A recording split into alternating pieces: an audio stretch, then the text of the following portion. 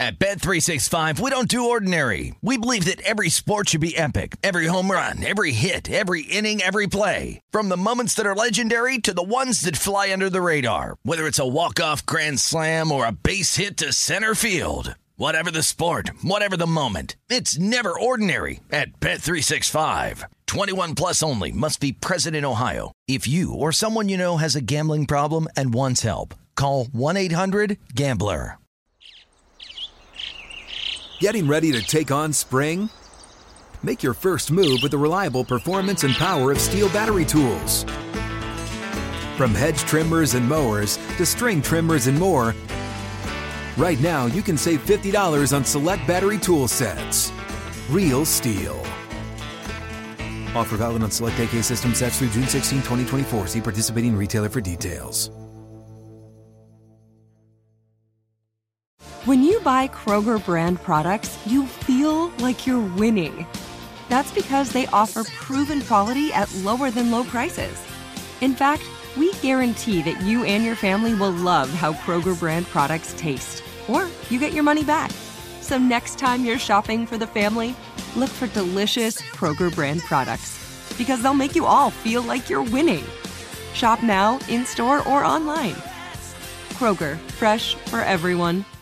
Enjoy all your favorite sports like never before at BetMGM. Signing up and playing is so easy. Simply sign up using code Buckeye and receive up to $1,500 back in bonus bets if you don't win your first bet. When you register with BetMGM, you can get instant access to a variety of parlay selection features, live betting options, and the best daily promotions in the business. And with BetMGM at your fingertips, every play and every game matter more than ever. Place your moneyline, prop, and parlay bets with the king of sportsbooks today. Sign up using code Buckeye and receive up to $1,500 back in bonus bets if you don't win your first bet. That's right, up to $1,500. Again, sign up using code Buckeye and receive up to $1,500 back in bonus bets if you don't win your first bet. BetMGM and GameSense remind you to play responsibly. 21 plus and present in Ohio. Subject to eligibility requirements. Rewards are non-withdrawable bonus bets that expire in 7 days. Gambling problem? Call 1-800-GAMBLER in partnership with MGM Northfield Park. That's 1-800-GAMBLER.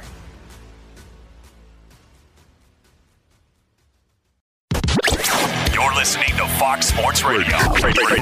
A postseason red zone edition, and while the Niners aren't in the red zone, they are in Cowboys territory, already up 7-0, as you heard. Jimmy Garoppolo and the Niners, though, right now facing a 3rd and 21.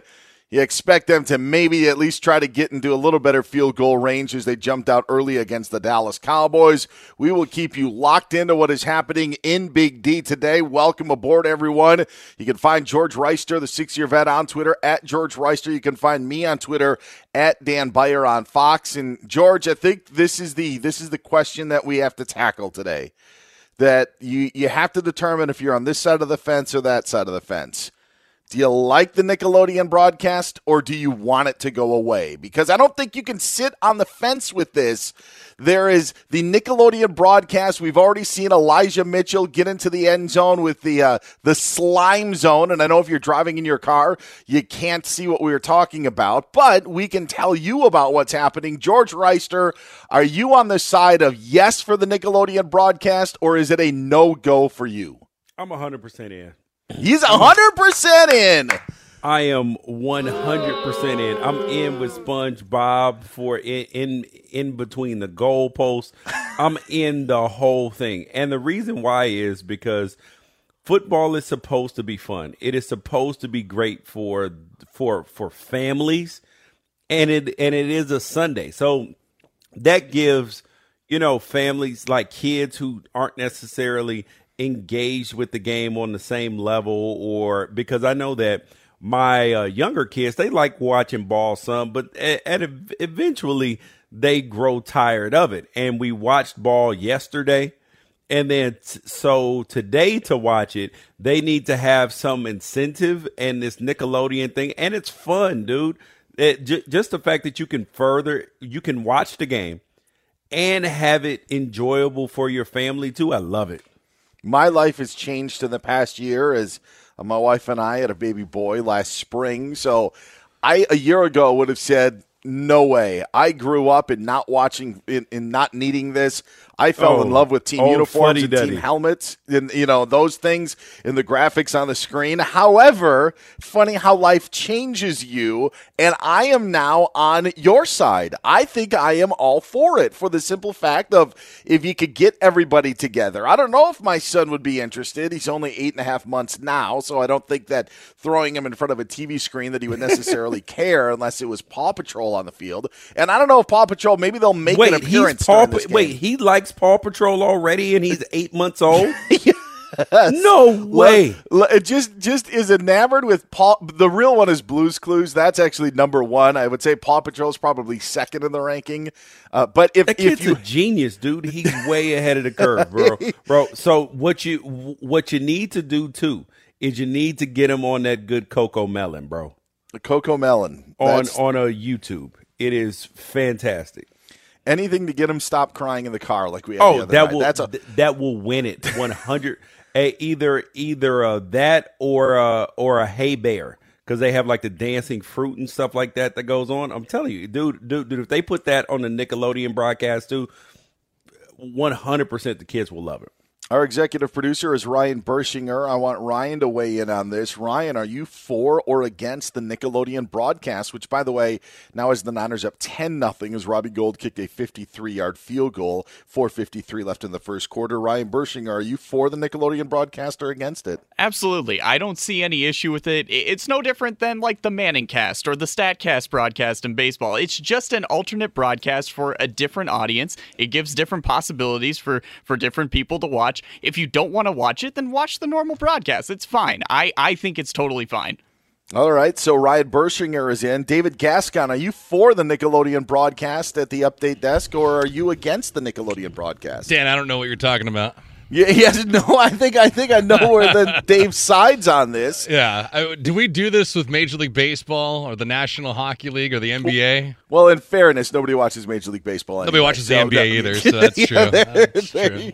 You've got that. No, we don't. No, we don't. Hold on. Here's the the difference is that to get real down into the weeds in this, the NBA, they skew way younger anyway. They already skew like super young as far as their viewing audience, as highlights and everything else. But as far as with Major League Baseball, they are by far the oldest viewing audience. So they may need to get into the Nickelodeon broadcast, and the NFL gets it. They get it because they understand that they always need to be building younger fans. Always. You know what they did that was really good, and they stripped it away, was in the mid-'90s, early 2000s, is they used to have big hits on replay, or like you'd have on Madden was great. They'd have the huge collisions, but they stripped all that away. Now they don't bring out highlight films. You had Football Follies and like NFL's hardest. Oh my hits, God! Yes, as you mentioned. Yeah, there's no more of that. Dude, well, also because you have countdown they shows. Could never make an NFL's hardest hits except for on YouTube again, because that would some kind of way be promoting, the wrong way to play football, and it would just be a bad look as far as the injury situations go. Finally, our technical producer and the guy who actually deserves credit for this, because I know his opinion on this, and I wanted to save it to the end. Iowa Sam, yes, hello. Are you for or against the Nickelodeon broadcast? Here we go. Here's my answer. Little drum roll. It's big. Can't do it. What? I'm out. Why? I'm out. I don't know. It's just I'm an old man. I like to, No, you are not an old man. Well, I'm not old. Not yet. Thank you. I'm an old man mentally, and I just think it's cheesy. Iowa Sam, how many kids do you have? I have 0 children. Exactly. This 0. is do you have to compete for the television? Right. Well, with anybody. I do get that if you're trying to watch the game, you could throw on the Nickelodeon broadcast, and maybe your young children would be more, pacified by that. But I just find like I gravitated towards football without any little cartoon blobs of slime. I did as well. I loved the helmets and the uniforms and actually the colors. The game itself is fun. That's why you watch. Hey guys, you guys are living in. I was Sam. How old are you? 35. Okay, so you are living in the early 90s, sir. Like that, Yeah. that the temperament and the and even the the attention span of people has gone way down. That's true. So Kids have the attention span of like a housefly now. So. Yes, and since we are talking about how old people are, you guys, I want to acknowledge my man Dan Daddy Beyer, who has become a father this year, and today is his birthday. He's the daddy. That is correct. Yes, thank you very much. So happy birthday to my partner, Mr. Dan Beyer. Dude, love you, appreciate you, man. Congratulations on another year around the sun. Congratulations on the family. Everything, man, you deserve it. And a year ago, as I said, I would have been in the I'm not for the Nickelodeon broadcast, but it changed my opinion, thinking when my son's 5 years old, maybe he'd be more interested in watching this. I'm hoping that he would love to watch football anyway, but to have the opportunity to bring him in and to bring that audience in is something that I would fully take advantage of. And I think it's something that Ryan Bershinger said, is that it's not like it's the only broadcast. And it's also not the Super Bowl. Like, this is a playoff game, but it's an alternative broadcast, just like there was for the national championship game on Monday, just like there is on Monday nights with the Manning cast. It would be different if it were the only broadcast. Well, yeah, that would be a little different. It's just all the gimmicks. I don't know. It's just all the novelties, little gimmicks, and I don't know. It just they're not for you, Sam. I know, but like just because you can do something doesn't mean you should or have to do it. It's not morally reprehensible that they're doing these things, except Dave for had a good the point. inclusion of young Sheldon. That's the only thing that's there you morally go. reprehensible Can here. all But agree on that. otherwise, everything is fine. Everything that they're doing is totally fine. It's not for 35-year-old Iowa Sam. This is right. I love. I've been put in my place. What can I say? And the broadcast of it, and just hearing the highlights. Noah Eagles on the call, doing the play-by-play. It isn't the breakdown that you would get on a normal broadcast. They even showed a replay of Elijah Mitchell's touchdown run, and they added like sparks from his feet. Now, he wasn't blazing down the field, but he was going into the end zone. I now, as a father, understand, okay, that's neat. If it can allow my son, or if I had a girl, a daughter, to be interested in football and be able to watch it with me, I could get all of that. To George, to your point of being able to get everybody together, I can understand the reasoning behind all of that. It's football with training wheels, Dan. It's football with gutter guards, okay? The game itself is fun. It's fun to watch the game without the slime. You'll realize, and I'm not saying you guys are selfish. That is not what I'm saying. But as I had the same thing, as I grew up a football fan. I grew up loving football from a young age. I even watched a little bit of Super Bowl 16 yesterday, because that was the first Super Bowl that I remember happening. That was the Bengals and 49ers in Detroit, and I wanted to watch some of it, and I remember those things, but I didn't need Nickelodeon to bring me in to watch the game. However, if it would allow other kids to do so, to watch it, then I'm all for it. And again, I have an option to watch this 49er Cowboys game on CBS, or I have the option to watch it on Nickelodeon, and right now it's on CBS. I am all for it. George, I side with you. That's the thing that makes no sense to me, is how on earth can you be out on it when you don't have to be in on it? Like you don't have to. It is literally like us saying, "Oh my God, I absolutely hate listening to country music in my car. I hate listening to country music in my car." What is it? You don't have to listen to it. It's just the fact that it exists, George. It exists. All right. Okay. Can I offer something then, Dan and George? Yeah. Go ahead. I think if you want to increase a child's attention span into football, have them play sports. I don't necessarily agree with that. That is how this is how I know that you don't have kids, because there's a ton. I was of a kids. kid once. No, I'm saying like there's even a ton of high school kids who are getting recruited right now that I know for a fact, because my son, he did not used to like to watch football or basketball or anything on television, but loved to play. And now he's grown to really like watching it on television too. But the main way that he consumes his sports, which is weird, is that he consumes the majority of it on YouTube, like post game, like he loves watching highlights and all of that stuff. But as far as just sitting down watching a game, the kids these days are not like that anymore. I guess it's a difference in generation there, George. So I guess I'll leave it at that. I'll wrap it up like this. The best thing that I can say is, and it's to George's point, it is a perfect compromise if need be. So if you want to think about it for yourself and your own purpose, if you have children and say would be unable to watch a game, it's the perfect excuse to put it on, I hear you on to that. bring everybody together in that way. Good argument. Instead, we will keep you updated. By the way, the score is still 10-0 on both CBS and Nickelodeon. So that doesn't change. There's just a little more slime on one channel than the other. And I am watching the Nickelodeon broadcast, FYI. Oh, you have that on. Really? You'll have to tell us what graphics because throughout the day. Because I accidentally turned it on when I moved from one television to the next. So I accidentally put that one on. So, and then I was like, let me actually watch this and see how it changes my viewing experience as a person who's watching normal broadcast. So I'm not listening to so at a break, I'll turn up the sound and listen to the commentating and all that. But just as far as, the watching the game, this bothers me none.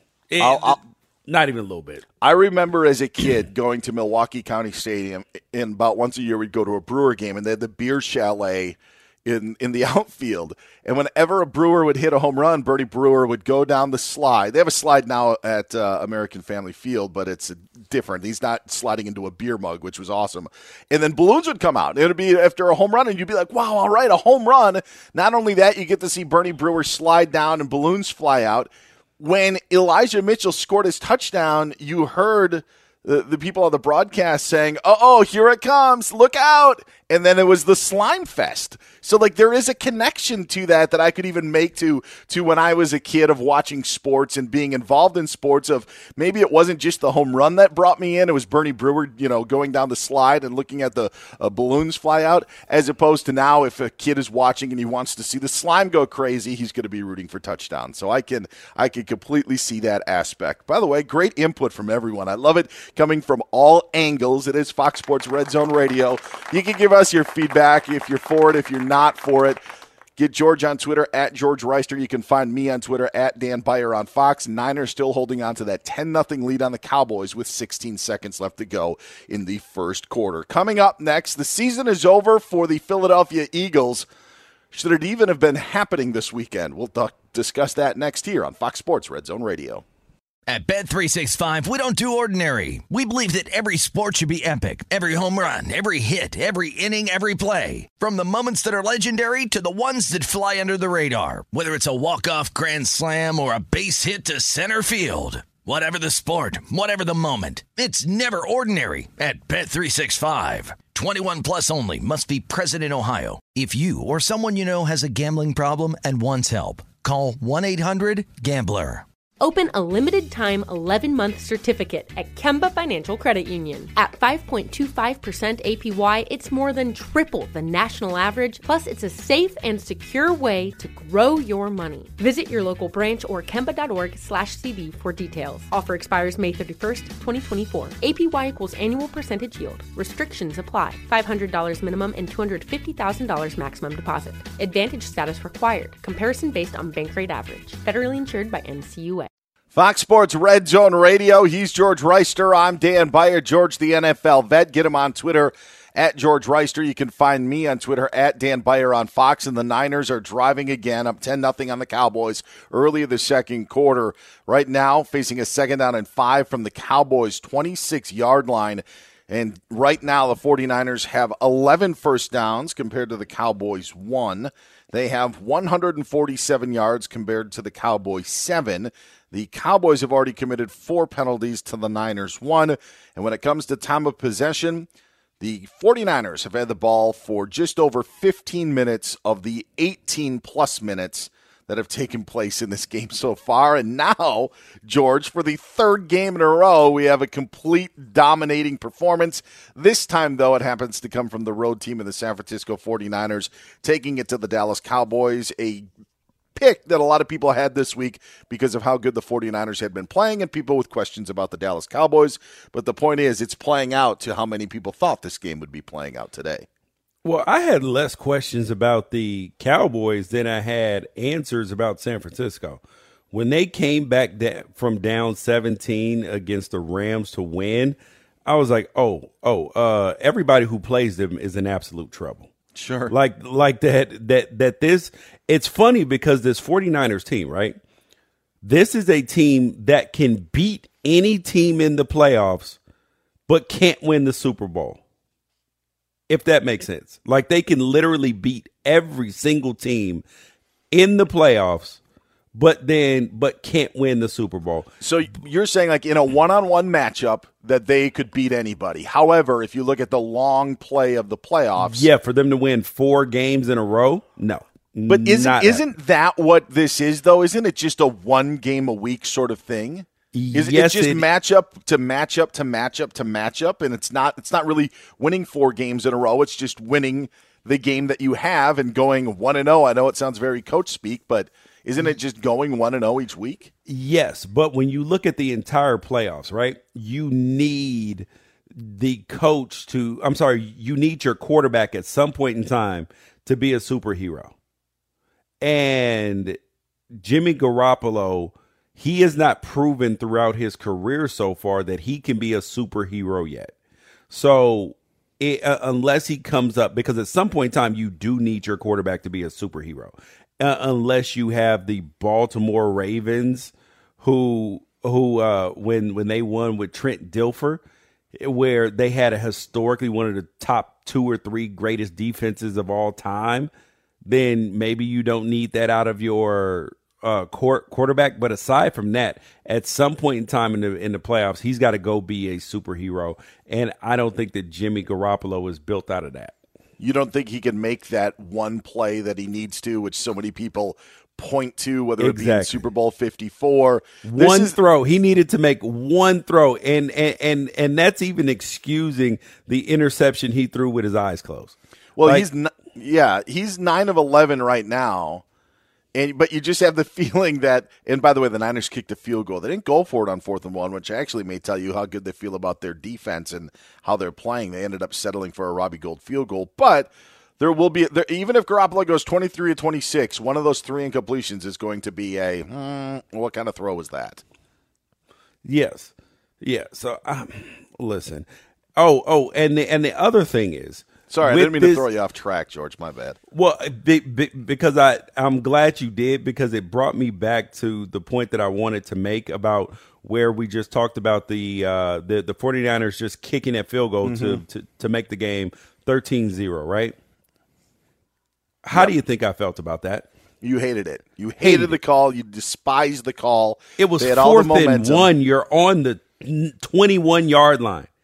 4th and 1. You're the most dominant team running the foot. That was your chance to step on their absolute neck. And you bailed them out by taking a field goal, and now now Dallas is going to mess around and go get a touchdown, and it's going to be a much closer game than it needs to be.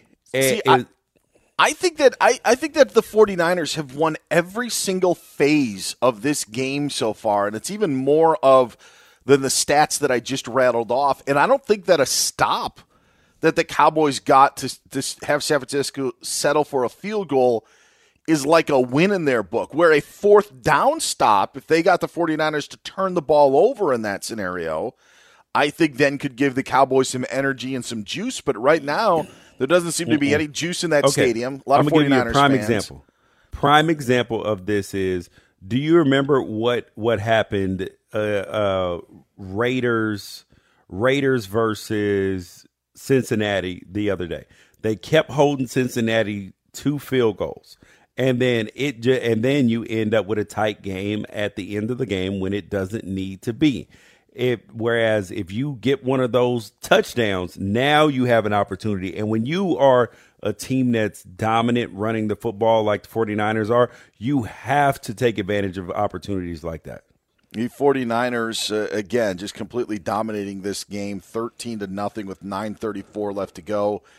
Dak Prescott, obviously a slow start as the Cowboys now had, the last time I told you, had about 7 yards of total offense, getting a first down on an Ezekiel Elliott run. I think it's Kyle Shanahan, George, just saying that we're better than they are. We aren't going to allow them to think that they are going to get any break or any stop.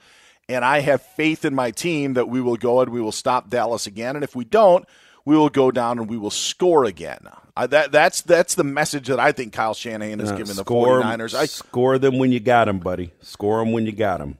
It was 4th and 1, and they had been slicing up the Cowboys. Exactly. So what did you think about that? Did you think that was the optimal decision? Well, what did I probably would have gone for it. Thank you. However, I can understand. Use your principle. Use your principle. What is your standard for decision making in that situation? What is like? Would it be in regards to like yardage? Like if it's 4th and 4, like that sort of thing, or no. How do you make decisions on whether to go for it or not? We've gone over this many times. Like, are you talking about feel or go by the book? Is that I'm sorry, I added another year to my age today. So oh my gosh. Okay. So let me remind you what your own principle is. Is what would the other team want you to do? Yes, correct. So what did the Dallas Cowboys want the 49ers to do in that case? Probably kick the field goal. Thank you. That means go for it. He's George Reister. I'm Dan Beyer. Today's show is brought to you by one of our favorite cities, Las Vegas, the greatest arena on earth. Every game, match, race, and competition, it is always on. No one does sports like Vegas, and the excitement is endless. So make sure to plan your trip today at visitlasvegas.com. I get it. I just think that Kyle Shanahan made the decision, and I'm looking at it more of not what I would do, but why Kyle Shanahan did it. And I think that and this could come back to bite Kyle Shanahan in the butt, but I think that he has watched this game and feels that his team is better than Dallas and his team will perform better than Dallas, and that is why he was fine with taking the points there. And now Dallas is in prime position to go get a touchdown right now. Maybe that was the momentum. Maybe I was wrong. I didn't think it was Kyle Shanahan's the thought process though that hey, we've dominated so far. We don't want to give them another window to move on from. He's George Reister. Get him on Twitter at George Reister. You can find me on Twitter at Dan Beyer on Fox. Oh, former employee Nick Wright tweets in, ridiculous to argue. You go for it there. Yep. Nick's got a lot of awful takes on Twitter, so I'll just put that one in the. No, I'm just kidding. Listen, I think it's Kyle Shanahan's point. And it's not the Fox Sports 1 Nick Wright, different Nick Wright. Just don't want to get him confused. I just think that was the message that Kyle Shanahan was trying to send, of that we are better than Dallas, and that's why I'm going to kick the field goal on 4th and 1.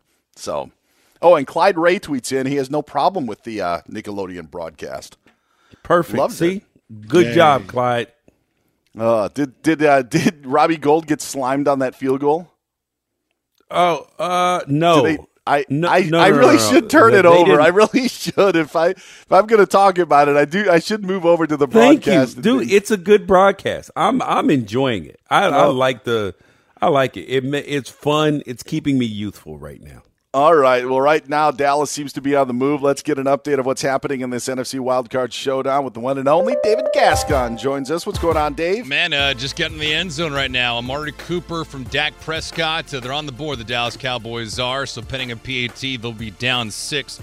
13-6 is the score right now. Dak Prescott, 4 of 7, 54 yards. The one touchdown pass to Amari Cooper. On the other side, Jimmy G, 9 of 11, 91 yards. Elijah Mitchell, 11 carries for 45 yards, and also a touchdown run of his own. Deebo Samuel so far, a ton of touches early on. He's got 2 receptions for 34 yards, 4 carries for 13 as well. Earlier today, Tampa Bay and Philadelphia. This is a one-sided tilt. Here's the play, dropping to throw. Brady looks toward the end zone, throws. Caught ball, Evans. He's got a Tampa Bay touchdown. Does a somersault, and the Bucs put the dagger in the heart of the Eagles. You know, 17-0 at the end of the first half, Buccaneers Radio Network. It was 31-0 at the end of three quarters.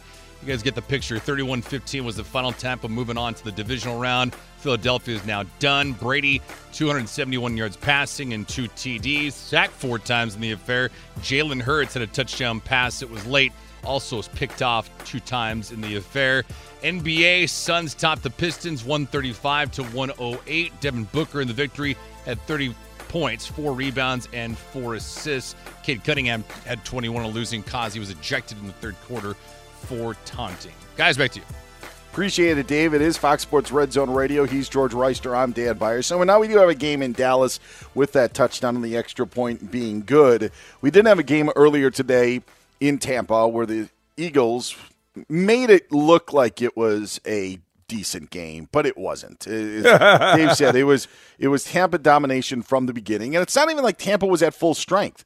And this goes back to the point that we've talked about throughout the season is this extra wild card in the playoffs. Yeah, we love more football, but do we really love this much football when it's 31-0 with the second seed beating the 7th seed? You know, if I'm Tampa, basically today was just a day that their players could get hurt, which Tristan Wirfs did, which Ryan Jensen, their center, got dinged up as well. Like this is part of the problem, George, of why I don't like the extra wild card, and I like the 2 teams getting byes because it allowed some reward for the second seed. And now in the 3 games that we've had in the history of a 7-team playoff in each conference, we've had 2 blowouts or 2 games that just weren't exciting. Last year, Saints-Bears wasn't exciting either. It was a snooze fest. We had the Colts challenge Buffalo last year as the only game, and now we have a game tonight where Pittsburgh is almost a 2-touchdown underdog to the Kansas City Chiefs. I don't think that this is good for the playoffs. I don't think that adding another game and having that game be a stinker is what football fans want. And it's why I like the only 12 teams going in, 6 per conference, as opposed to the 7 that we've got. It has not paid off for the football fan so far. Oh, man. Listen, You liked that game today? No, absolutely not, bro. That game was awful. That game was terrible, horrible, no good, very bad. That was a scrimmage. That was a scrimmage. That was, it was bad. And did I enjoy it? Absolutely not. But the reality is that this is football. People have to play better. So, I mean, the 7th seeds haven't performed poorly every single game. So I don't hate it. They didn't last year. So I don't hate it at all. I just hate the results. The Colts gave the Bills a game last year, but again, we expanded the playoffs, and this isn't at the crux of what's happening with the college football playoff. Before that, right? You we got blowouts before playoff expansion. Right? I understand that, but I think that expanding the playoffs, like part of the conversation is, and it's kind of what part of the conversation is with college football, and also it's a different structure because you do want to add more variety into the teams that are playing in the college football playoff, but it is also a conversation of, all right, how easy is it to get a path to a title? And I just think of the NFL when you have 32 teams, that teams 13 and 14 probably, and I know it's not as linear as that, where the 13th and 14th teams are from both conferences. Maybe you can go deeper in the AFC this year as you could go into the NFC, but I just don't think that those teams are realistic playoff contenders, championship contenders. And that's the issue that I have with it, of allowing these teams to get in. Like if you think that the 13th best team in the NFL has a chance to win a Super Bowl, then go ahead and put them in the bracket. but I just don't think that they do. I don't think that that is realistic. I think, especially when if it's a 32-team league and you want to take a third of the league, it's about 11 teams. I think they had it really set up nice with the 6. And if you're Tampa Bay today, you're penalized almost by having to play a game and having to risk your guys getting hurt for a game that was never going to be much of a contest anyway. I don't think that what it's done is what the NFL wanted with the 7 teams in each conference has been achieved. In 2 of the 3 games we've had snooze fest, and really no reason for the teams, the second seeds, to have to play those games. Oh, Dan. No. Well, what's next? Expanding it even more to make half the league make it? Well, no, because they don't have that agreement with the players, so they can't expand it. But the reality is they did achieve their goal, Dan. They achieved their goal. Of the money and the TV? Correct. And another playoff game. So they got what they wanted. You just didn't get what you wanted. You're darn right I didn't. And look, we had great games in Week 18, and there were none better than what happened with the Raiders and the Chargers on Sunday night in Las Vegas. However, as that game played out, the only way that the 7th seed was affected in that scenario was the Pittsburgh Steelers. The Chargers and Raiders were still playing for their playoff lives, and the winner of that game was going to go to the playoffs, and the loser was going to go home. The only thing that changed in this scenario is the Steelers got in as a 7th seed. If it would have been under the old format, the Chargers and Raiders still would have had everything to play for in that scenario in moving on. It didn't affect anything. It would have affected the teams that weren't playing in that game, but they all had reasons to win, or in this case, reasons to tie. And I think if you expand it too much, it's not that it diminishes the regular season. I just think it actually diminishes the playoffs. I just don't think that today's game was great for the National Football League. He's George Reister. I'm Dan Beyer. We disagree on that. The 49ers did bounce back and answer the Cowboys' touchdown with a field goal. So Robbie Goulds kicked 3 of them. 3:03 to go until halftime. Niners up on the Cowboys 16-7. Get George on Twitter at George Reister. You can find me on Twitter at Dan Beyer on Fox. I am very happy for one NFL team. I will tell you who that is next here on Fox Sports Radio. Hey, this is Jason McIntyre. Join me every weekday morning on my podcast, Straight Fire with Jason McIntyre. This isn't your typical sports pod pushing the same tired narratives down your throat every day. Straight Fire gives you honest opinions on all the biggest sports headlines, accurate stats to help you win big at the sportsbook, and all the best guests. Do yourself a favor and listen to Straight Fire with Jason McIntyre on the iHeartRadio app, Apple Podcasts, or wherever you get your podcasts. At Bet365, we don't do ordinary. We believe that every sport should be epic. Every home run, every hit, every inning, every play. From the moments that are legendary to the ones that fly under the radar. Whether it's a walk-off grand slam or a base hit to center field. Whatever the sport, whatever the moment. It's never ordinary at Bet365. 21 plus only. Must be present in Ohio. If you or someone you know has a gambling problem and wants help, call 1-800-GAMBLER. Open a limited-time 11-month certificate at Kemba Financial Credit Union. At 5.25% APY, it's more than triple the national average, plus it's a safe and secure way to grow your money. Visit your local branch or kemba.org/CD for details. Offer expires May 31st, 2024. APY equals annual percentage yield. Restrictions apply. $500 minimum and $250,000 maximum deposit. Advantage status required. Comparison based on bank rate average. Federally insured by NCUA. Fox Sports Red Zone Radio. He's the NFL vet, George Reister. I'm Dan Beyer. Glad to be with you on this wild card Sunday. Niners and Cowboys right now at the 2-minute warning. Playing in the second quarter, it's 16-7. Niners over Dallas. Dallas does have the football at a 3rd and 1 in their own territory, and it looked like Ezekiel Elliott did not get the first down, so the Cowboys will likely have a decision to make. Again, Niners up 16-7. I will say this about the Nickelodeon broadcast, George. Their lines on the field are better than the regular broadcast. Yes, they are.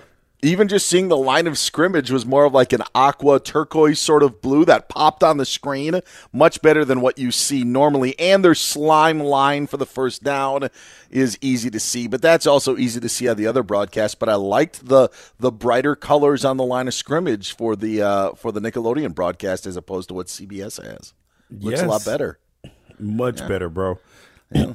There's nothing wrong with there's this. nothing to hate about this broadcast. It's actually doing some things even better. This is the future, dude. We are watching the future of, of how to watch games, like in terms of not necessarily the Nickelodeon feed, but there will be more interactive feeds as we continue this. There's the opportunity to expand your audience as well by bringing in an age group that maybe wouldn't have cared about football, but now do care about it. And I think that is a good thing. You know what else was a good thing, George? The Cincinnati Bengals winning a playoff game. Like, that was a good thing yesterday. And there are very few times in sports Why was that so good? By the way, the Cowboys did get a first down because it had been 31 years since they had last won a playoff game. You feel bad for people who don't win for a long time. Well, I look at it like, and I look at that city and the Reds are a part of that town, but there's no NBA team there. There's no NHL team, so it's a Bengals-Reds city, and there just isn't a lot to cheer for in that city. And another reason why I like it, George, is because, and why I'm happy for Cincinnati, is that they got the number one pick in a year where you have a franchise quarterback. Like, Joe Burrow looks the part, he feels the part, he feels like the guy that's going to be there for the next 10 to 15 years and be a Pro Bowler and be an All-Pro. And very few times do those players come around to the National Football League. And you can even look at recent drafts of the Jared Goff being first overall or Jameis Winston didn't work out. But to do that for Cincinnati and to provide that team with something, like, I think it was such a waste when the Pelicans couldn't keep Anthony Davis happy, so they lose Anthony Davis to the Lakers, and then they go and get another superstar with Zion. Like, to me, it's such a waste. Like, give that superstar to another team. Like, allow another franchise that needs it to be able to reap the benefits. Now, maybe Zion isn't the greatest example for how he's playing available right now. But I think, like, for those teams, like for those cities, like, the wealth needs to be spread around, and Cincinnati hasn't had a lot of good happen to it. And I was happy to see it yesterday. I was happy to see. So, them do you get a victory. think So, would you feel like that if Seattle won, 6 out of 20 Super Bowls? Well, obviously, I'm going to cheer for the Seahawks. If the but Bucks won 6 out of 20 Super Bowls, it'd be a different idea if it was the 49ers or the Cardinals to have that dominating run. But this is there are very few franchises like Cincinnati in the National Football League. There aren't a lot like them where their history is pretty much miserable.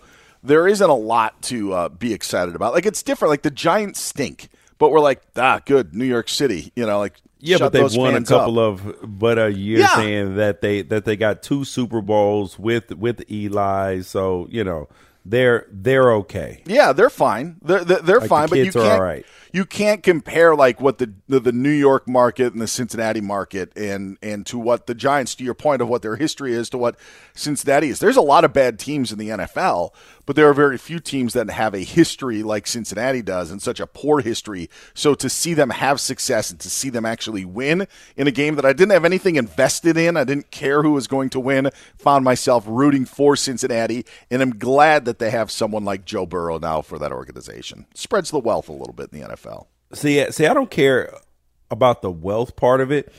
I just like that teams have stars and that they're not wasting those stars, because historically, the Bengals would have gotten a Joe Burrow type, a Achilles Smith, or some other high first round quarterback, and it wouldn't have worked out. You know what I mean? Mm-hmm. Because they didn't have the pieces around them. They wouldn't spend free agent money, all of those sorts of things. As opposed to now, you have the Bengals really trying to compete with a star quarterback, and I appreciate that part of it.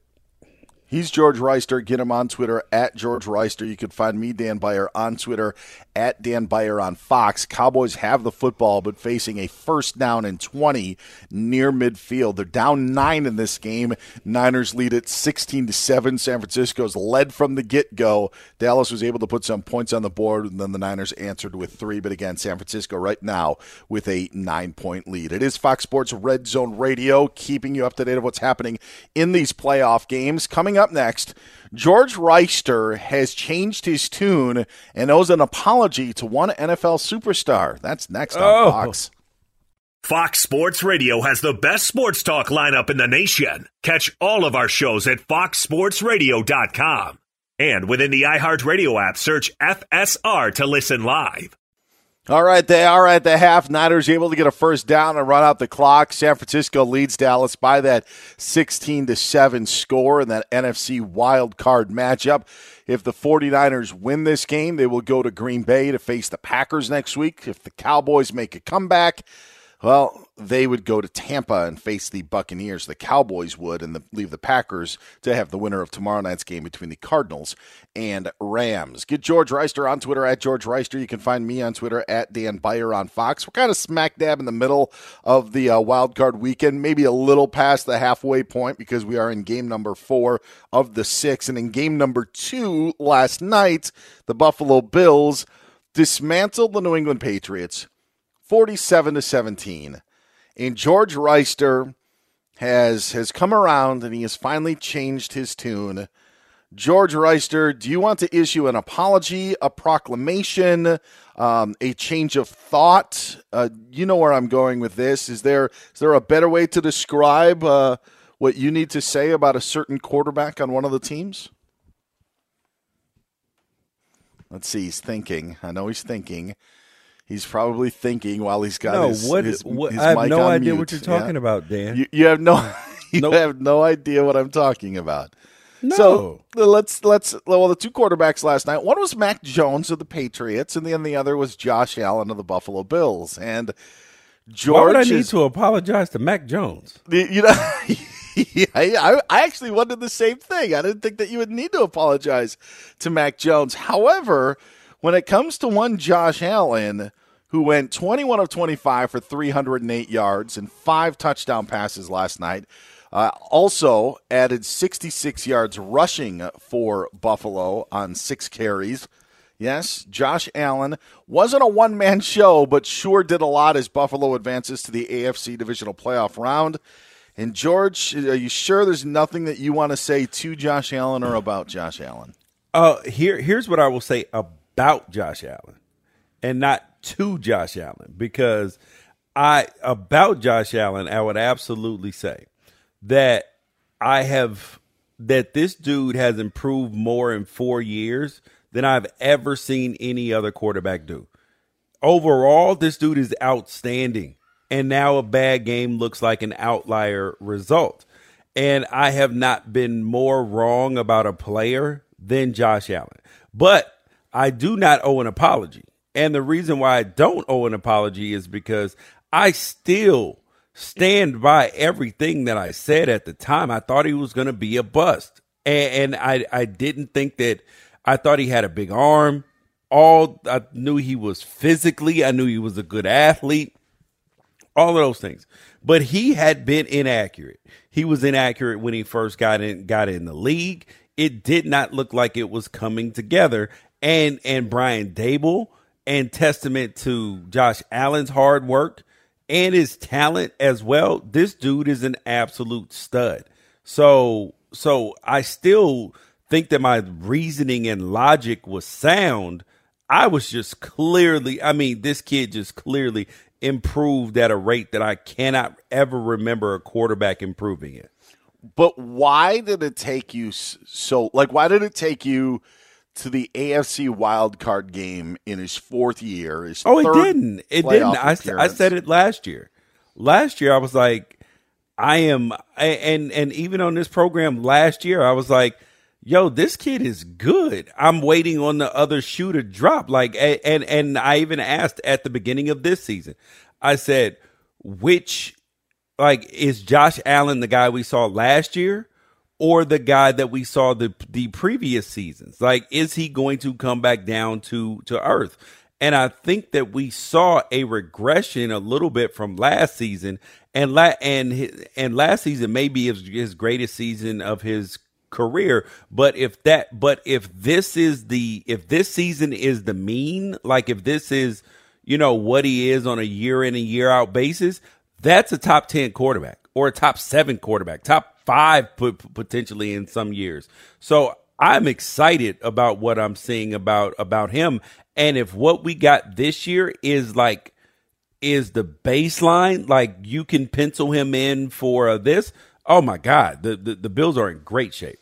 That's I think what it stood out about last night, and why I think it's important is we sit there and we look at so many quarterbacks and try to find out their value and their worth and who's going to project, is that Josh Allen put that type of performance together against the division rival, arguably the best head coach that we've seen in NFL history, in Bill Belichick, to do that on that sort of stage when the temperatures were not advantageous. Wasn't like it was a 65-degree night, in South Florida where you weren't dealing with any of the elements. To do what he was able to do with that opponent in that setting, I think sets him apart. And I think that when we talk about Lamar Jackson, both great quarterbacks, same draft class, and that's actually how our whole Josh Allen thing came up on the show. It was not this past season, but the year before, when you and I were talking about the quarterbacks from that 2018 draft class, and Lamar had his MVP, and Josh Allen was not an MVP consideration at that time. We had kind of started to try to rank the quarterbacks. The point being is Lamar Jackson does have an MVP under his belt. And Lamar Jackson is not a perfect quarterback. We know that. There are times when he puts his team in really tough spots. However, he still won an MVP. If Lamar Jackson would go in a playoff game and dominate a playoff game like Josh Allen did last night, I think we would have a different discussion about him.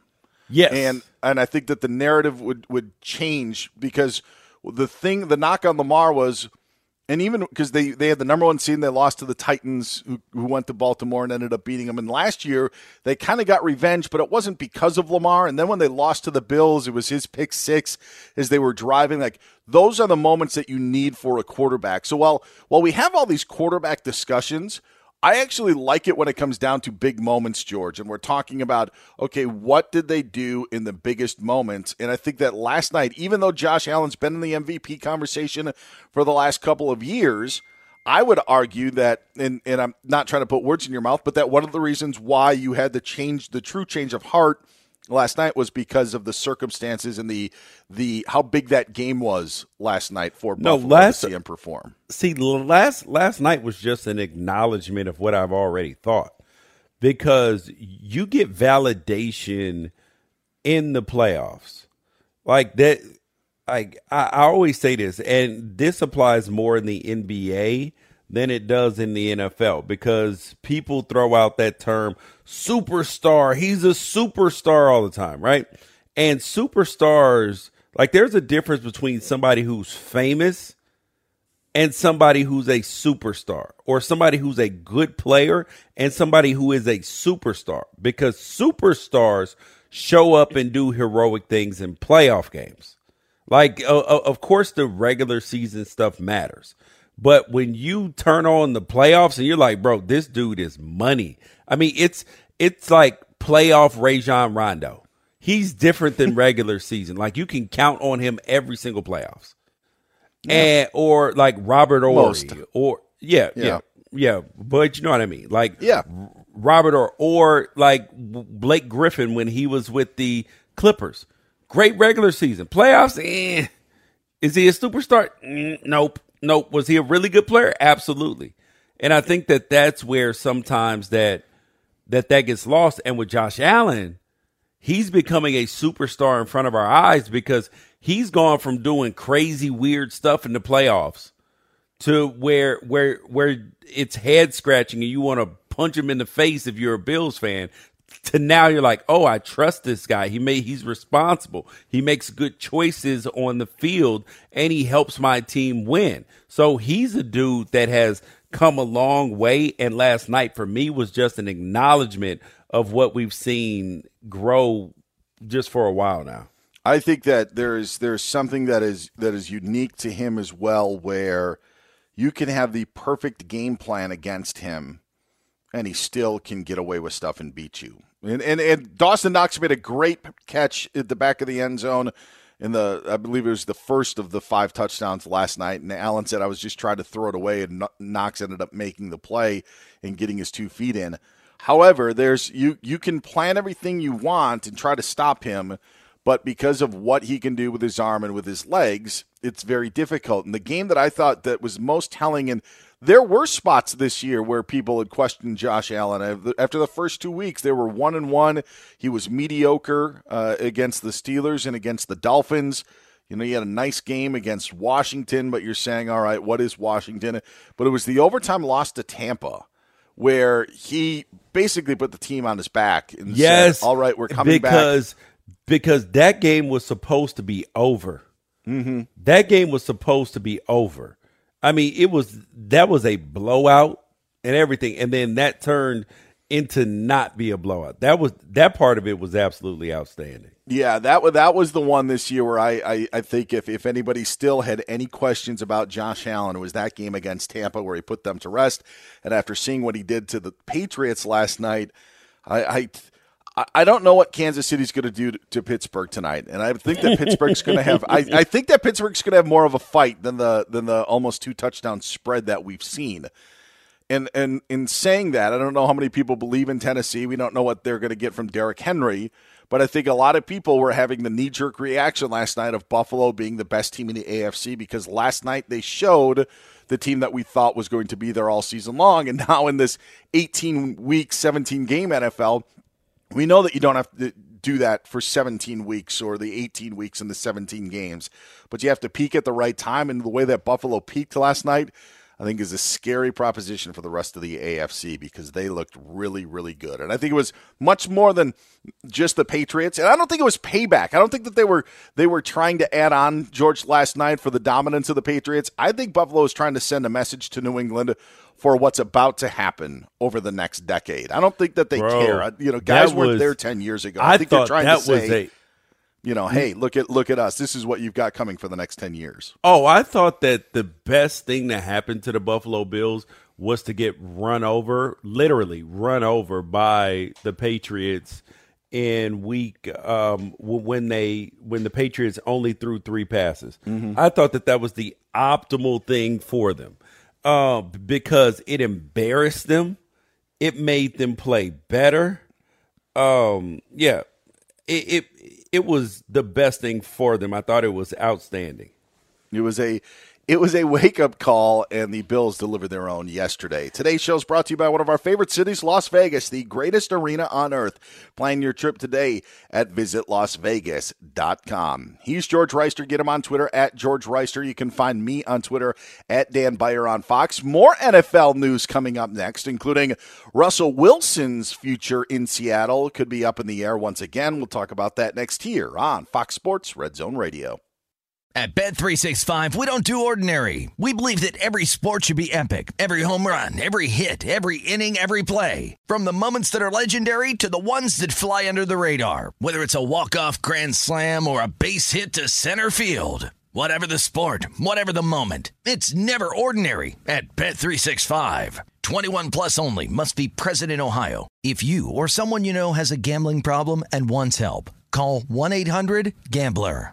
Open a limited-time 11-month certificate at Kemba Financial Credit Union. At 5.25% APY, it's more than triple the national average, plus it's a safe and secure way to grow your money. Visit your local branch or kemba.org/cb for details. Offer expires May 31st, 2024. APY equals annual percentage yield. Restrictions apply. $500 minimum and $250,000 maximum deposit. Advantage status required. Comparison based on bank rate average. Federally insured by NCUA.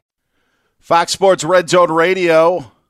I'm Dan Beyer. He's George Reister, the NFL vet. Get George on Twitter at George Reister. You can find me on Twitter at Dan Beyer on Fox. Get you updated on what's happening with this Niners-Cowboys game. 16-7. San Francisco continues to lead Dallas. Now 10 minutes left in the third quarter.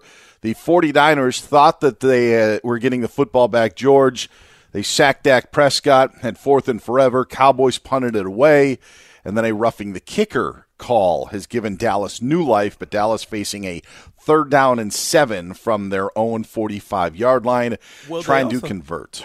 Well, they also had a chance to get the ball back again right there, except for Jimmy Ward couldn't track the football. I mean, Dak punted it to him basically, and that wasn't good.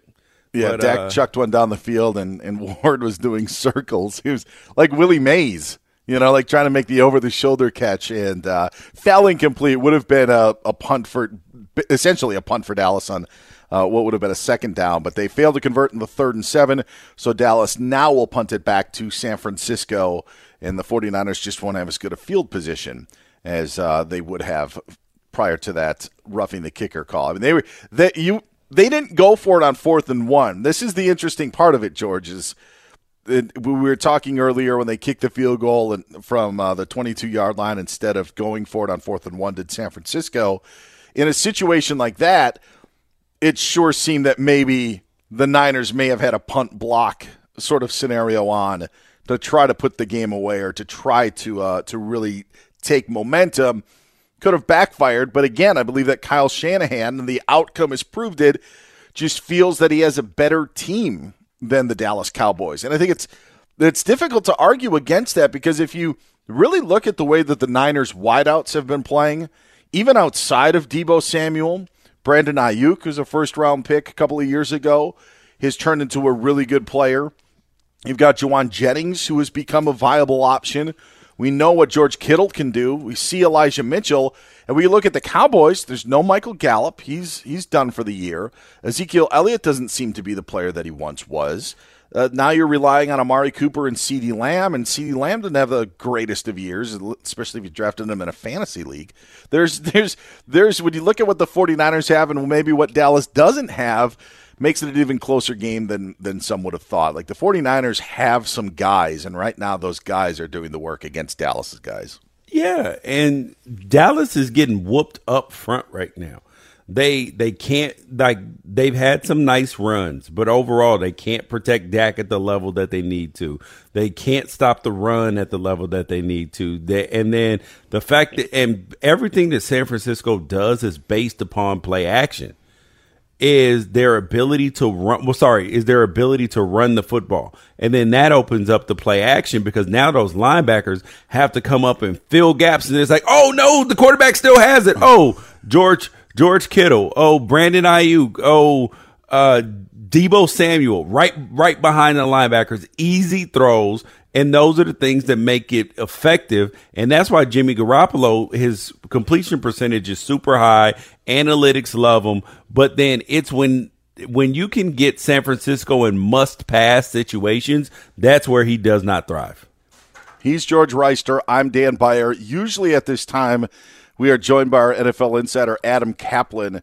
Just got word from Adam. He's going to join us in about an hour. Adam, based out of Philadelphia, and the Eagles had obviously their playoff game today against Tampa. So Adam is going to join us 60 minutes or so from now to give us the latest, because there's a lot of news in the NFL when it comes to coaching hires, and a lot of news to what's happening around player movement-wise, especially in Seattle, where there was a report earlier today, George, from the NFL Network, is saying that Russell Wilson wants to investigate, and I'm reading from the NFL.com story from Ian Rappaport, wants to, quote, investigate other destinations to see if those would put him in a better position to win another championship and create the legacy he sees for himself. That's what Ian Rappaport wrote today about Russell Wilson's intentions.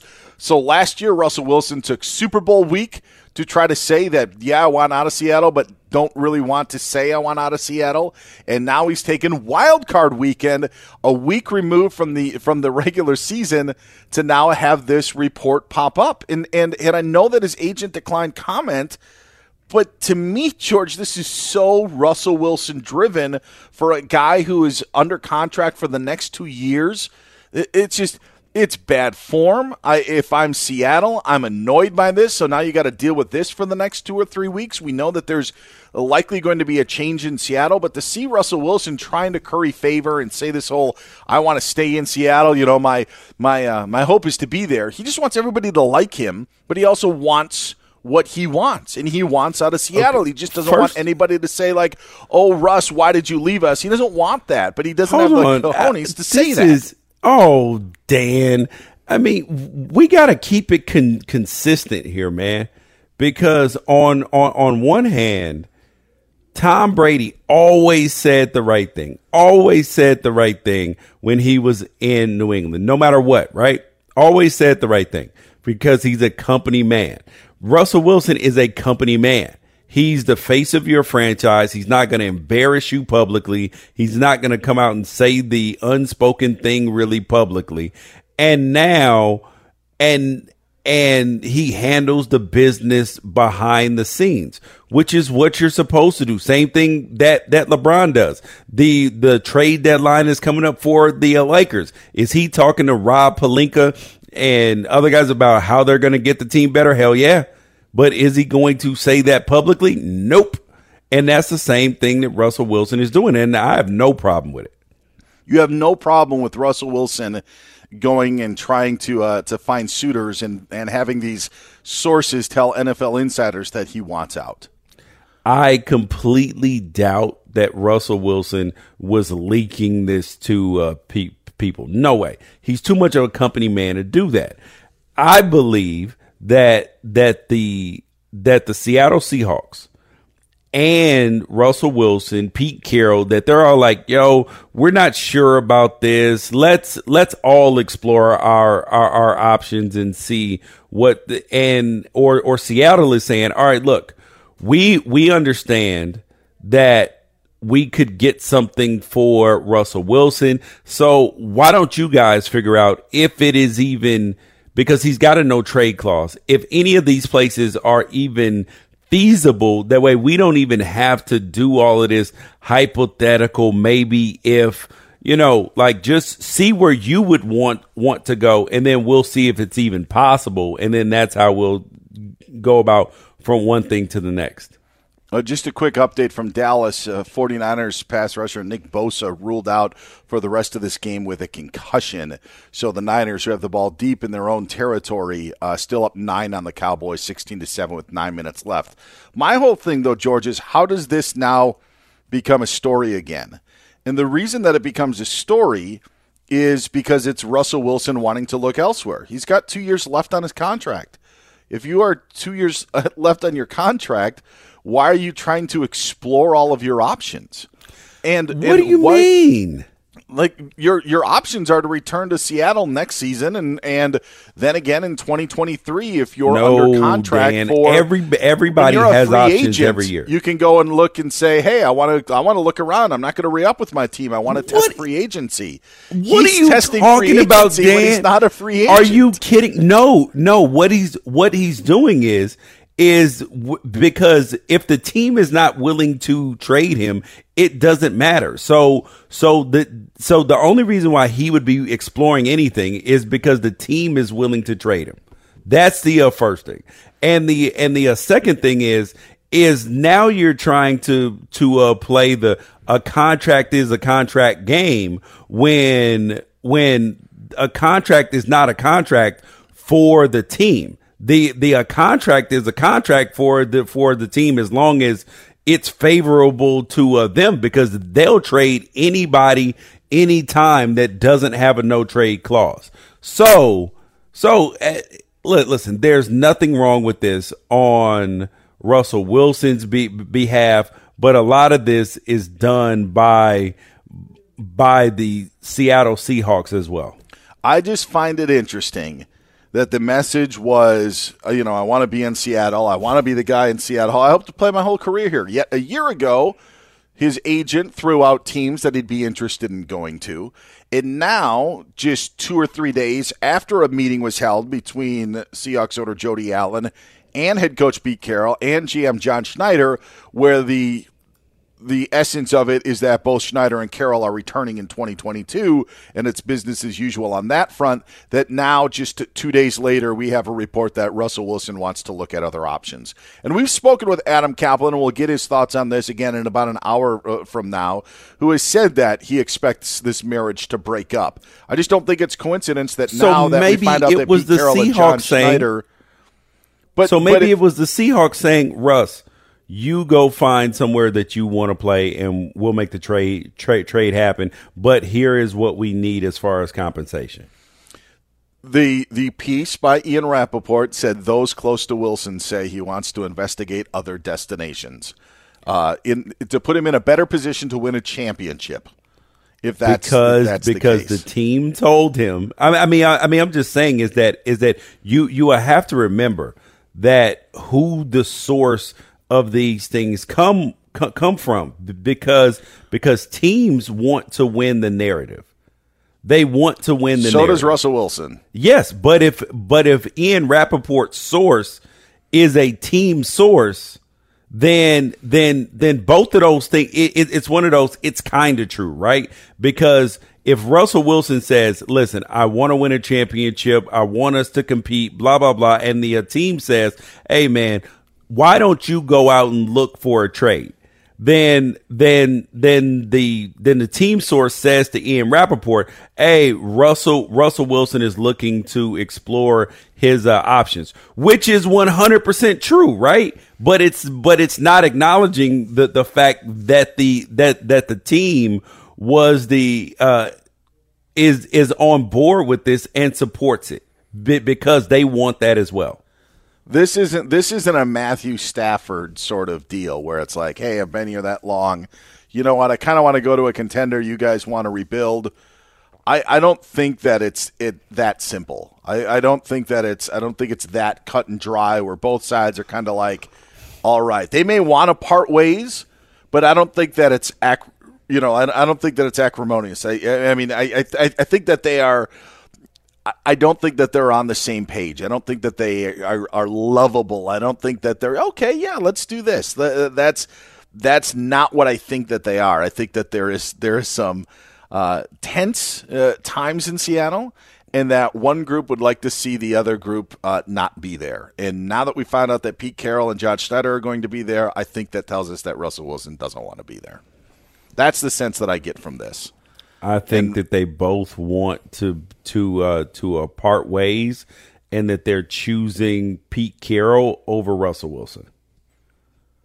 I think I think that could be the case as well. But in the end, it is Russell Wilson who has 2 years left on his contract, and if he's looking at other options, yeah, Seahawks have an opportunity to look to trade him. But if you're the franchise quarterback, why not stick up for your franchise and say, I'm going to be here no matter what? Stick up for your franchise. Dan, players are not supposed to stick up for the franchise. They are, because the franchise doesn't love them. It doesn't care about them. The franchise is going to do what's best for the franchise at all times. So the idea that players should, you guys got to stand behind your franchise. The franchise doesn't stand behind you. The franchise's love is absolutely 100% conditional. You know what bothers me, and we'll get to David Gascon in just a second. And I used the Matthew Stafford situation as a point to this. There was almost like a joint message released by the teams, like, we have spoken together. Like we've talked this over. We feel it's best for both parties to part ways, and we'll be listening to offers. And you can say like, okay, I get that, but that's not what this is. This is Russell Wilson coming out now in the second straight offseason of questioning on whether he should be in Seattle or not, or wanting to look at greener pastures. And it just seems like he's so trying to control the narrative, and he so wants to be well-liked, but he's trying to do it in a way where nobody gets mad at him. Yet he's the one that continues to do this now in the second straight offseason about wanting his way out. If he really wants out of Seattle, guess what? He'll be a free agent, in 2 years after the if the team didn't want him out of Seattle, he wouldn't be out of Seattle. Like that's the thing about this, is that it's not a one-way street. Russell Wilson can want out of Seattle all he wants to, but because he's not going to pull an Antonio Brown, he's not going to pull a Le'Veon Bell and not show up because he's a company man. Like, he's going to show up to play ball.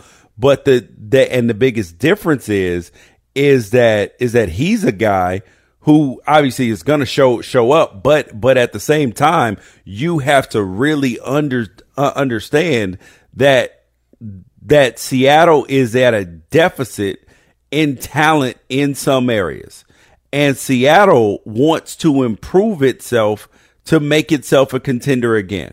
And I used the same example in Houston, where they are in a situation to where they won a Bentley on The Price is Right, but they can't pay their light bill, they can't put food on the table, all of this stuff, but they got a brand new Bentley in the garage. So now what do? Because you can't pay for gas for the Bentley, you can't drive the Bentley. If you get a flat tire, there's nothing you can do with the Bentley. But if you sell the Bentley, now you have an opportunity to pay your bills off, to get a fresh start and all of that stuff. It doesn't mean that you don't want the Bentley. It just means that it's optimal in that situation for you to get in a better position by doing that. And that's where the Seattle Seahawks are. That's where Houston Texans should have realized that, because they could have been dumped Watson prior to the allegations, but instead, nope, they didn't want to do that. He's George Reister. I'm Dan Beyer. We have kept David Gascon waiting a long time. Let's go to the news desk for the latest of what's happening in this Niners-Cowboys game. Dan, here. To be fair, other hosts do worse, so it's all good. We're super late today. Shot fired across the bow. As you guys are talking about this, I got to ask you, Dan, do you think this validates Richard Sherman? I think that was so long ago. I know it doesn't seem like it's that long ago, but I think it's.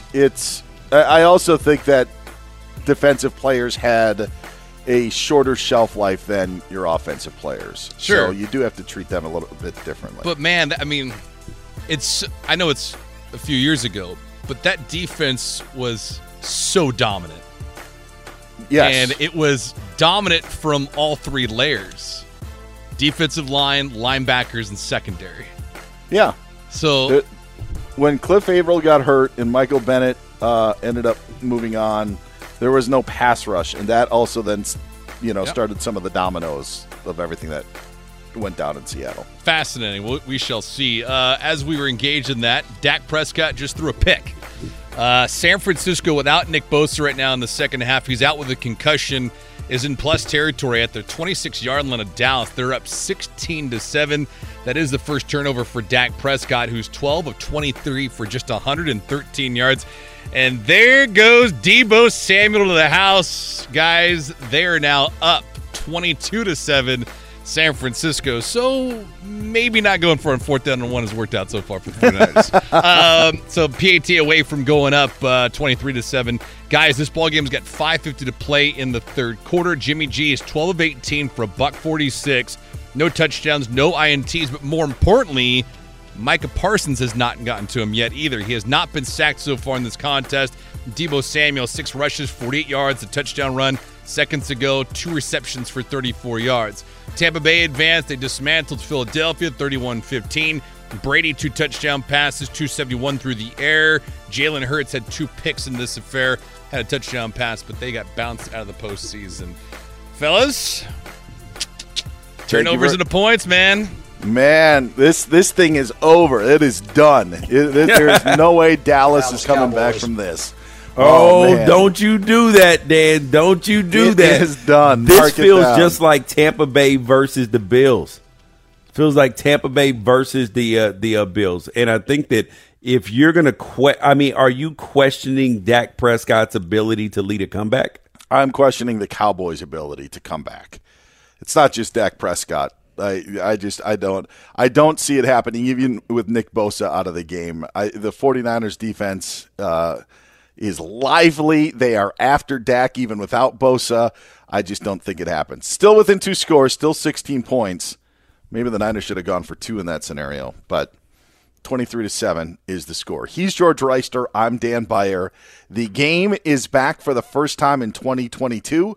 How will George Reister score? We'll tell you next year on Fox Sports Radio. How about them Cowboys? At Bet365, we don't do ordinary. We believe that every sport should be epic. Every home run, every hit, every inning, every play. From the moments that are legendary to the ones that fly under the radar. See for yourself when you sign up today and get $150 in bonus bets when you bet just $5. Whatever the sport, whatever the moment, it's never ordinary at Bet365. 21 plus only. Must be present in Ohio. If you or someone you know has a gambling problem and wants help, call 1-800-GAMBLER. Terms and conditions apply. Open a limited-time 11-month certificate at Kemba Financial Credit Union. At 5.25% APY, it's more than triple the national average, plus it's a safe and secure way to grow your money. Visit your local branch or kemba.org/cb for details. Offer expires May 31st, 2024. APY equals annual percentage yield. Restrictions apply. $500 minimum and $250,000 maximum deposit. Advantage status required. Comparison based on bank rate average. Federally insured by NCUA. Fox Sports Red Zone Radio. He's George Reister. I'm Dan Beyer. Cowboys forced a punt after the Niners extended their lead to 16. So San Francisco has the football. 4:32 left to go in the third quarter, and the Niners are up 16 on Dallas. If San Francisco holds on, they'll be going to Green Bay next week for the divisional playoffs. George, right now we go to a game that had been on hiatus for the last 18 weeks because of our NFL Red Zone show, but it's back once again. We present to you easy as 1, 2, 3, 4. George has the help of our crew. Iowa Sam, Ryan Bershinger, David Gascon serve as the lifelines. I give George a topic. He doesn't have to give me all of the right answers. He just has to give me some of them. George, are you ready to play easy as 1, 2, 3, 4 for the first time in 2022? Absolutely. All right, let's start it out. George, I need one of two Raiders quarterbacks that most recently won a playoff game. So the last two quarterbacks that won a playoff game for the Raiders, I need one of the last two. Rich Gannon. Is that your final answer? Yes, sir. Show me Rich Gannon. Yes, it was Rich Gannon. Obviously, they led the Raiders to Super Bowl 37 against the Buccaneers, where they ended up losing. Prior to that, Jeff Hostetler was the last. Yes. So before Gannon, it was Jeff Hostetler. 1 for 1 for George Reister. The goal is a perfect score of 10. George, the Eagles saw their season come to an end today. They did not get the running game going. What I want to know, name two of the three all-time leading rushers for the Philadelphia Eagles. The Eagles' all-time leading rushers.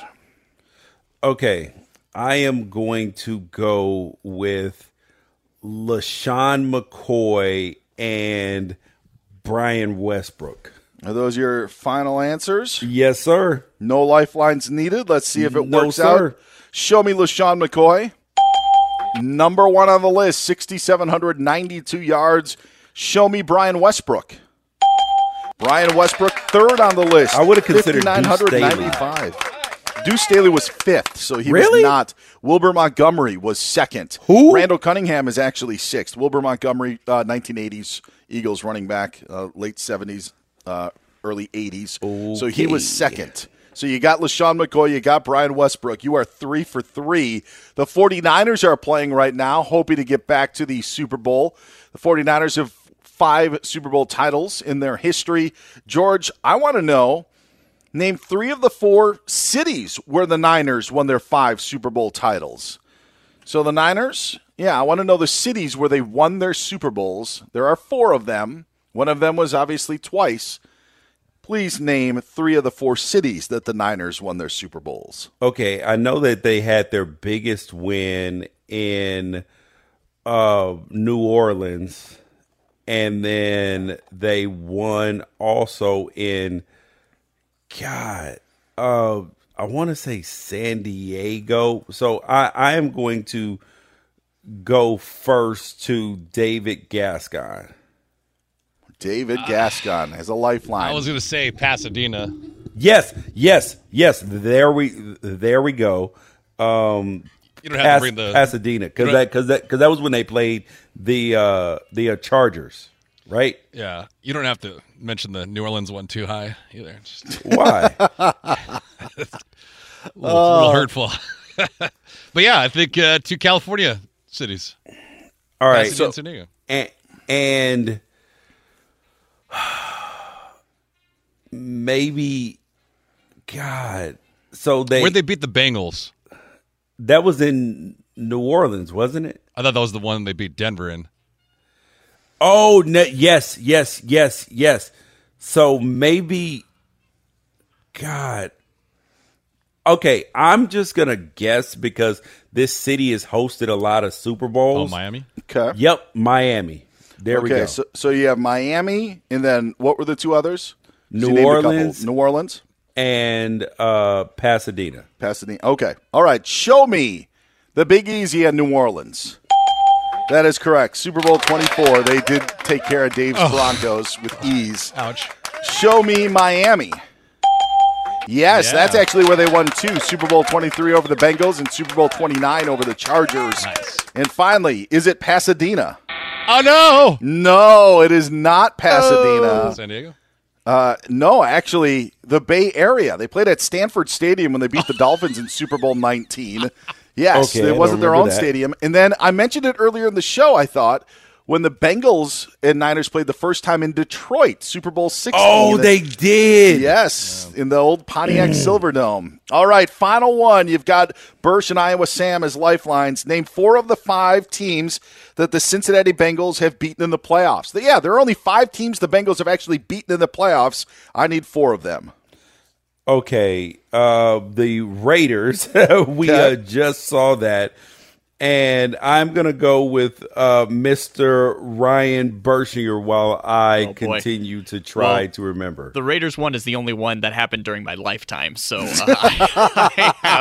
I have no idea. I would just guess some AFC teams. Okay, I have to go back to my former quarterback coach when I was there. I think they... And we're running short on time, aren't we, Iowa Sam? 30 seconds. I'm going to go with the Buffalo Bills. Okay. And I don't know, man. I'm going to have to take my last lifeline on the back end. Okay, that's it. The final question. No cheating in the meantime. Okay. He's George Reister. I'm Dan Beyer. We'll wrap up easy as 1, 2, 3, 4 as the Niners continue to lead the Cowboys 23-7 with 55 seconds remaining in the third quarter. He's George Reister. I'm Dan Beyer. That's next on Fox Sports Radio. Fox Sports Radio has the best sports talk lineup in the nation. Catch all of our shows at foxsportsradio.com. And within the iHeartRadio app, search FSR to listen live. Bit of craziness going on in Arlington, Texas. As you heard David Gascon say, the Cowboys just ran a fake punt, had a 4th and 5 from about their own 47-yard line, able to convert. But, George, I had never seen this before on What Happened Next. The Cowboys using their punt personnel then were going to line up, and I don't think they were going to run another play, but they at least tried to make the 49ers think that they were going to run another play. The 49ers ended up subbing players in. The Cowboys then ended up subbing their offense in. Dallas looks for a spark on a fake punt. I don't know how San Francisco couldn't have been prepared for that sort of play, but Dallas does have a bit of life down 16 early in the fourth quarter. Yeah, and this is what I told you, Dan. Like, these teams do not give up. It is hard to win NFL games, dude. It is hard to win NFL regular season games, and it's damn sure hard to win playoff games because teams are so resilient. And when you get to doing what the quote unquote right thing is so many times, like the way the game is set up, you have to execute over and over and over again, and there's always enough time. And we've seen people score in 31 seconds in Super Bowls and in Russell Wilson. We've seen, fumbles right before halftime when the Cardinals were playing the Steelers, and then Harrison takes it all the way back inexplicably. Like, so it's just hard to win NFL games, and you can't win them in the first quarter, can't win them in second, third, fourth. I'm sorry, third, but it takes all the way to the end of the game to win them. Cowboys now going to be facing a third down from their to the 49er 38-yard line, third down and about 9 yards for Dallas. Can I down 16? Go ahead. While we're watching this game, can we just acknowledge that this 49ers team is rough, dude? Like they are a rough football team. The way I judge football teams is, right? And this goes to college and the NFL, but it's more so prevalent in college. Have you noticed how when certain teams tackle, that they just tackle rough? Like they don't just tackle you, they hit you and then get you on the ground. And I love that. Like, that's the mark of a good football team. You see that from Alabama does it a lot. Georgia does it. Like, some of the best football teams are the ones that are the roughest because it is a physical sport. And the 49ers are way more rough than the Cowboys right now.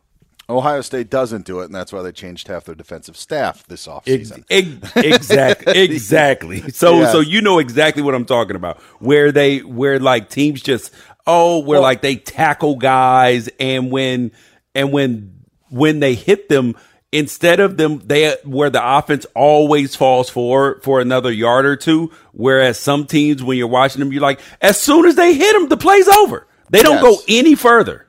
Yes. And for those of you, we will complete our game in a little bit, but the Cowboys ended up having to settle for a field goal. And if you watched it on Nickelodeon, it went right through SpongeBob's mouth. So it's 23-10. I don't think you get any extra points for that. But SpongeBob did eat the field goal kick from Dallas by Greg Zuerlein. So the Cowboys now within 13 after being unable to convert their fake punt into a touchdown. They did get some points. This is the crazy thing about the Niners, George, is I think we focus so much on Jimmy Garoppolo and Trey Lance, and I would even say a decade ago we were focused on Colin Kaepernick and we were focused on Frank Gore and what they did for that team.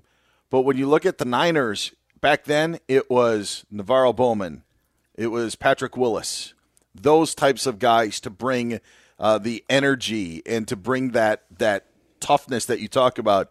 Here, it's a little different, but it's Fred Warner. It's Nick Bosa, who obviously isn't here. It's those guys that also then bring the grit that the 49ers have. We get so focused on the offense in what they do, but this defense has been flying around, and they look like they want to be there. They look like they are happy to be there. And I don't know if the same can be said for the Dallas Cowboys because there just doesn't seem to be a lot of juice, but you get a lot of juice from the San Francisco defense, and I think we focus so much on offense that sometimes we don't recognize what those defenses do. And I think the 49ers team from a decade ago is not the same exact types of players, but you still get that energy from those types of players, specifically at the linebacker position. Yeah, it's always good when you see, good linebacker play, good hard, just play in general. And, that's what we're seeing right now from this 49ers team. And when you look at Dak, this is one of the times where remember I said that throughout a playoff run, every single championship team, their quarterback has to be a superhero at some point in time. Mm-hmm. This is Dak's moment. This is Dak's moment where he has to be a superstar if they're going to win. I don't see it happening. I don't see it. There's also something going on with the weapons, and at one point I didn't think that Dallas was short on weapons because you could throw Cedric Wilson in there and he's getting stuff from Dak. Malik Turner's seen action. They've got two tight ends that are that they utilize in addition to having Amari Cooper, CeeDee Lamb, Ezekiel Elliott, Tony Pollard, and those guys. But Zeke doesn't seem to be the same. Mentioned Michael Gallup's injury earlier. He's not there. There's something going on with CeeDee Lamb and Dak Prescott. CeeDee Lamb has 3 targets today, 0 catches on the day. The only time he's done anything, he had a carry for 5 yards. And I would think that CeeDee Lamb is actually Dallas's most dangerous player, and for them to not be able to utilize him and get him the football would be pretty concerning, I think, if you're a Cowboys fan. Yeah, because and the troubling part about it is that you feel like Kyle Shanahan would be that if he had CeeDee Lamb, that he would be using him, more like, the 49ers are using Deebo Samuel. So I think that's probably the most frustrating part about it. But here's another dynamic of this. And on my show the other day, we heard some sound from, I think it was either Ian Rappaport or Dan Patrick, where they were talking about that if the Cowboys lose this game, then they're going to be ready or prepared to potentially elevate to fire Mike McCarthy and make Kellen Moore the head coach because they don't want to lose Kellen Moore. Well, you and I have talked about this. This is something that we've talked about during the season of, especially late in the year when Dan Quinn was targeted for jobs, when Kellen Moore interviewed for Jacksonville. And I've just brought up the point, if you're a Cowboys fan, how would you feel of losing both coordinators to head coaching jobs? And that's why I think that Jerry Jones had such a decision to make, and has a decision to make, because you can't afford to lose both guys. Dan Quinn could be the guy in Denver. I'm not saying all signs point to that, but when you're talking about situations of moving forward, Dan Quinn in Denver seems to have some traction, according to reports. And so now you're going to lose the guy that kind of turned around your defense. And if there is an opportunity for Kellen Moore, the only guy that's left in town is Mike McCarthy. That just doesn't seem right. And if you're a Cowboys fan, think about that. So would you choose Kellen Moore or keep Mike McCarthy? Yeah, no, I'd choose Kellen Moore. Like I don't think that you can risk that. And I know it's not the greatest message to send, but Mike McCarthy did bring in Mike Nolan last year, and that was a complete failure. It didn't work. You had to change coordinators after 1 year, so it wasn't like Mike McCarthy didn't have his opportunity, but really to save the franchise. Imagine that. They kept Kellen Moore around to keep continuity and to allow Dak to continue to grow. And so now you're going to lose a coordinator that helped turn around your defense and make Micah Parsons a star as he, in his rookie season. You're probably going to have to come to grips to losing him. There's no way you can now lose Kellen Moore as a guy. No matter, honestly, George, even if Kellen Moore isn't it, even if he isn't the guy, I don't know if you can risk that for Dallas. I just, to have Mike McCarthy be the only, guy to stick around next year, I don't think would make a lot of Cowboys fans very happy. What you're saying is not unreasonable. It's not. I get it. I'm sorry to interrupt. We may have just had one of those Jimmy Garoppolo throws. We may have just had one of those throws as Jimmy Garoppolo was just intercepted, and the Cowboys, there's a flag on the play, but and it's a penalty on San Francisco, so Jimmy Garoppolo has turned the ball over. This is what we talked about earlier, that there is going to be a throw or two in this game that Jimmy Garoppolo shouldn't make, and he just ended up making that throw. So Dallas now, thanks to Anthony Brown's interception, he threw it right to him. It was almost maybe Neil O'Donnell, Larry Brown-esque in that aspect of Super Bowl 30. Good if you God, want to take he the Cowboys missed badly. He had a wide open guy, he just missed him. So Dallas now takes over 1st and 10 at the 49er 28-yard line, down 13 with 9:36 left to go in this game. All right, speaking of games, let's finish our game, and then we'll give you an update of what Dallas is doing. Let's wrap up easy as 1, 2, 3, 4. It gave George plenty of time to look up the answers during the break. Just kidding. The Cincinnati Bengals have only beaten 5 teams in their entire playoff history. They may have beaten a team. They did beat one team twice. I wanted to know 4 of the 5 teams that the Bengals have actually beaten in their playoff history. George Reister, you were in the middle of having a lifeline, speaking with Iowa Sam, I believe, and Ryan Bershinger. Your answers for naming 4 of the 5 teams the Bengals have beaten in their playoff history. Wait, do I have any lifelines left? Yeah, you got Sam and Ryan were available to you because you used Dave earlier. All right, so I am going to go with, I think I said the Buffalo Bills before we left, and I said the Raiders, obviously. Yes. And I actually got a little bit of tweet help, so I'm going to go with the Chargers, and now I'm going to go – oh, wait. And I forgot it. And I do have a lifeline left, so I am – who am I going with? Who's left? We used both of them, kind of, because Ryan said that none of these games were occurring when he was alive. So, but still, know your history, Ryan Bershinger. This is what we expect. Know your history, or you're doomed to repeat it. Okay, so, all right, I am going to go with. Lord have mercy, the Bengals. I don't even have a reasonable guess left. I mean, did Warren Moon ever lose to them? Did the Miami Dolphins ever lose to them?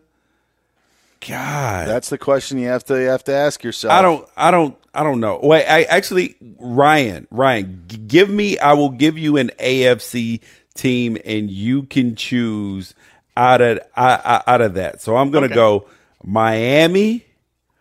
I'm going to go Houston, or because the Jets were terrible during so many of those years.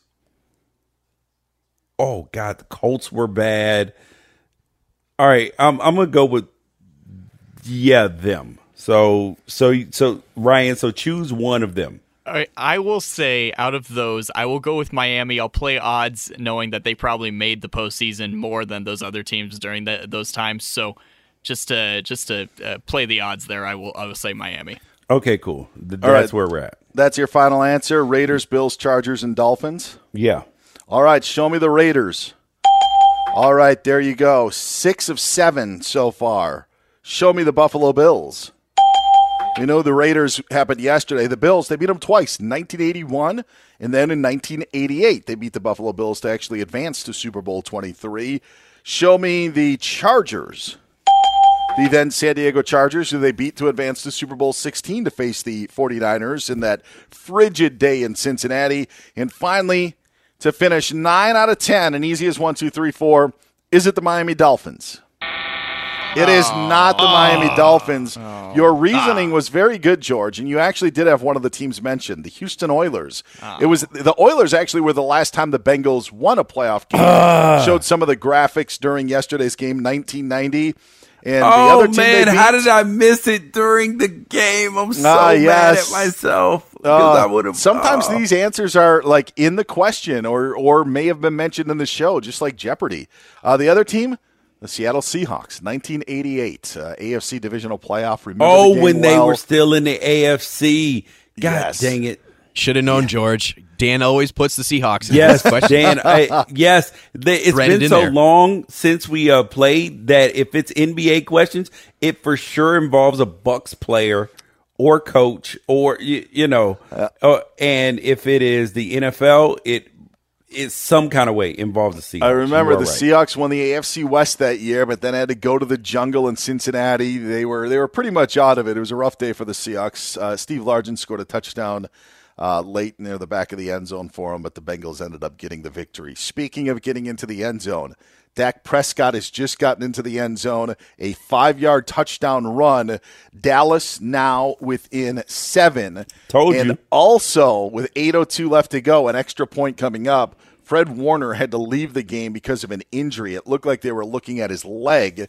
Don't know the he was specifics. laid down on the ground. Yeah, and he looked pretty frustrated. I don't know if it was a bad play or if it's a bad injury, but they don't have Fred Warner on the field right now.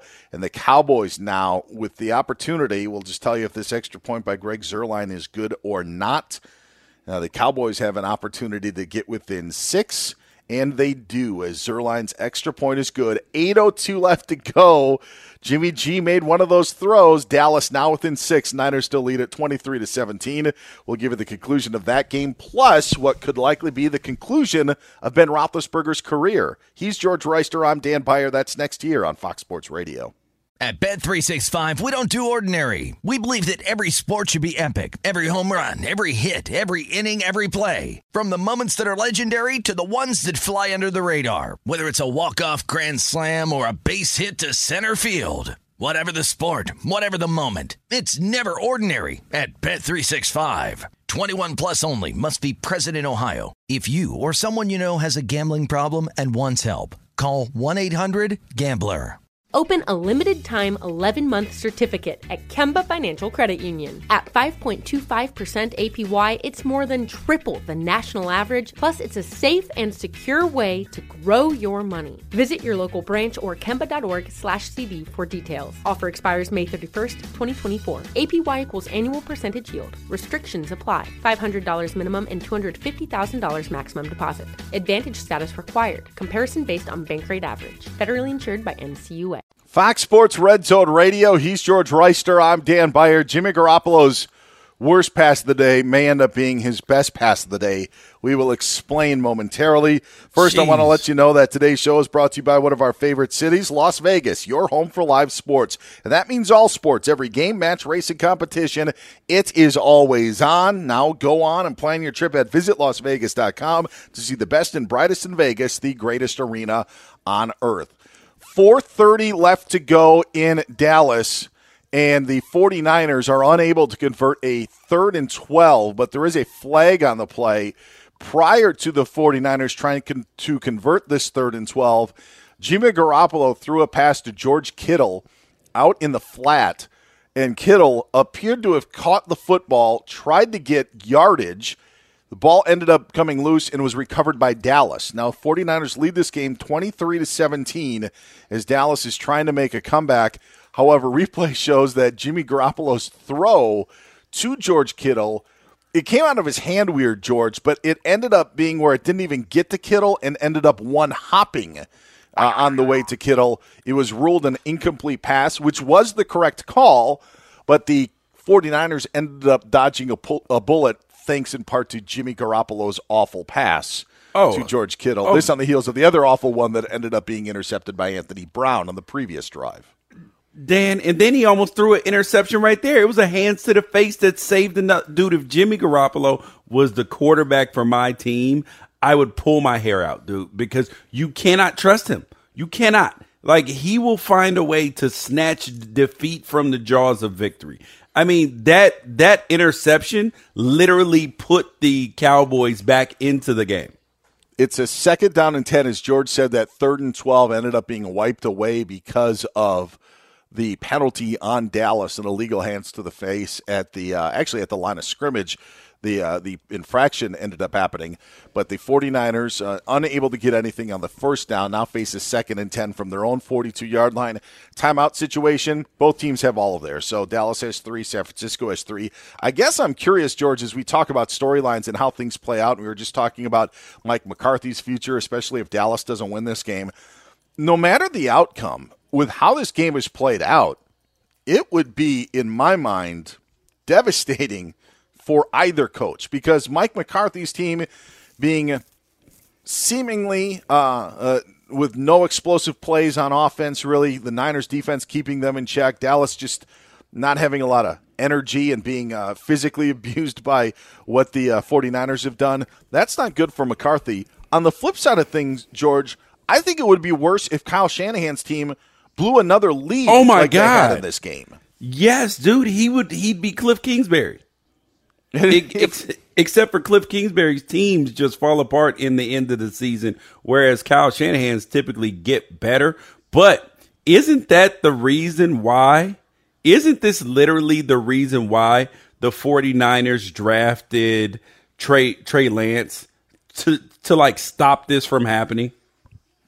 Well, that, and I think the quarterback of the future, but yeah. Now 4th and 1. 4th and 1. 3 minutes to go in the game at the Dallas Cowboy 49-yard line. Are you going for it right here? Or you're only up 6 points? I would punt the football. Oh God, Dan, that means you would lose. Going for it is the optimal answer. Dallas has all 3 of their timeouts. So it's not like you could run the clock out if you get the first down anyway. You have to go for this. There's no other option. They are. They actually just took a delay of game, so they are punting it. Here's why punting it's the right decision. Number one, I mentioned Dallas's timeout situation. Dallas was able to score, George, because of the short field that Jimmy Garoppolo just gave them. The way that the Niners have attacked Dallas, to make them go 90 yards or at worst case scenario, 85 yards. I mean, if they don't get this inside the 20, then it's a complete failure. But for what Dallas has been unable to do on offense and what the 49ers have been able to do, I think that this is the right play.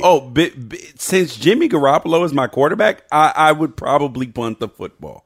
If Joe Burrow, Justin Herbert, Tom Brady, Aaron Rodgers, if any of these dudes are my quarterback, I am going for it on 4th down.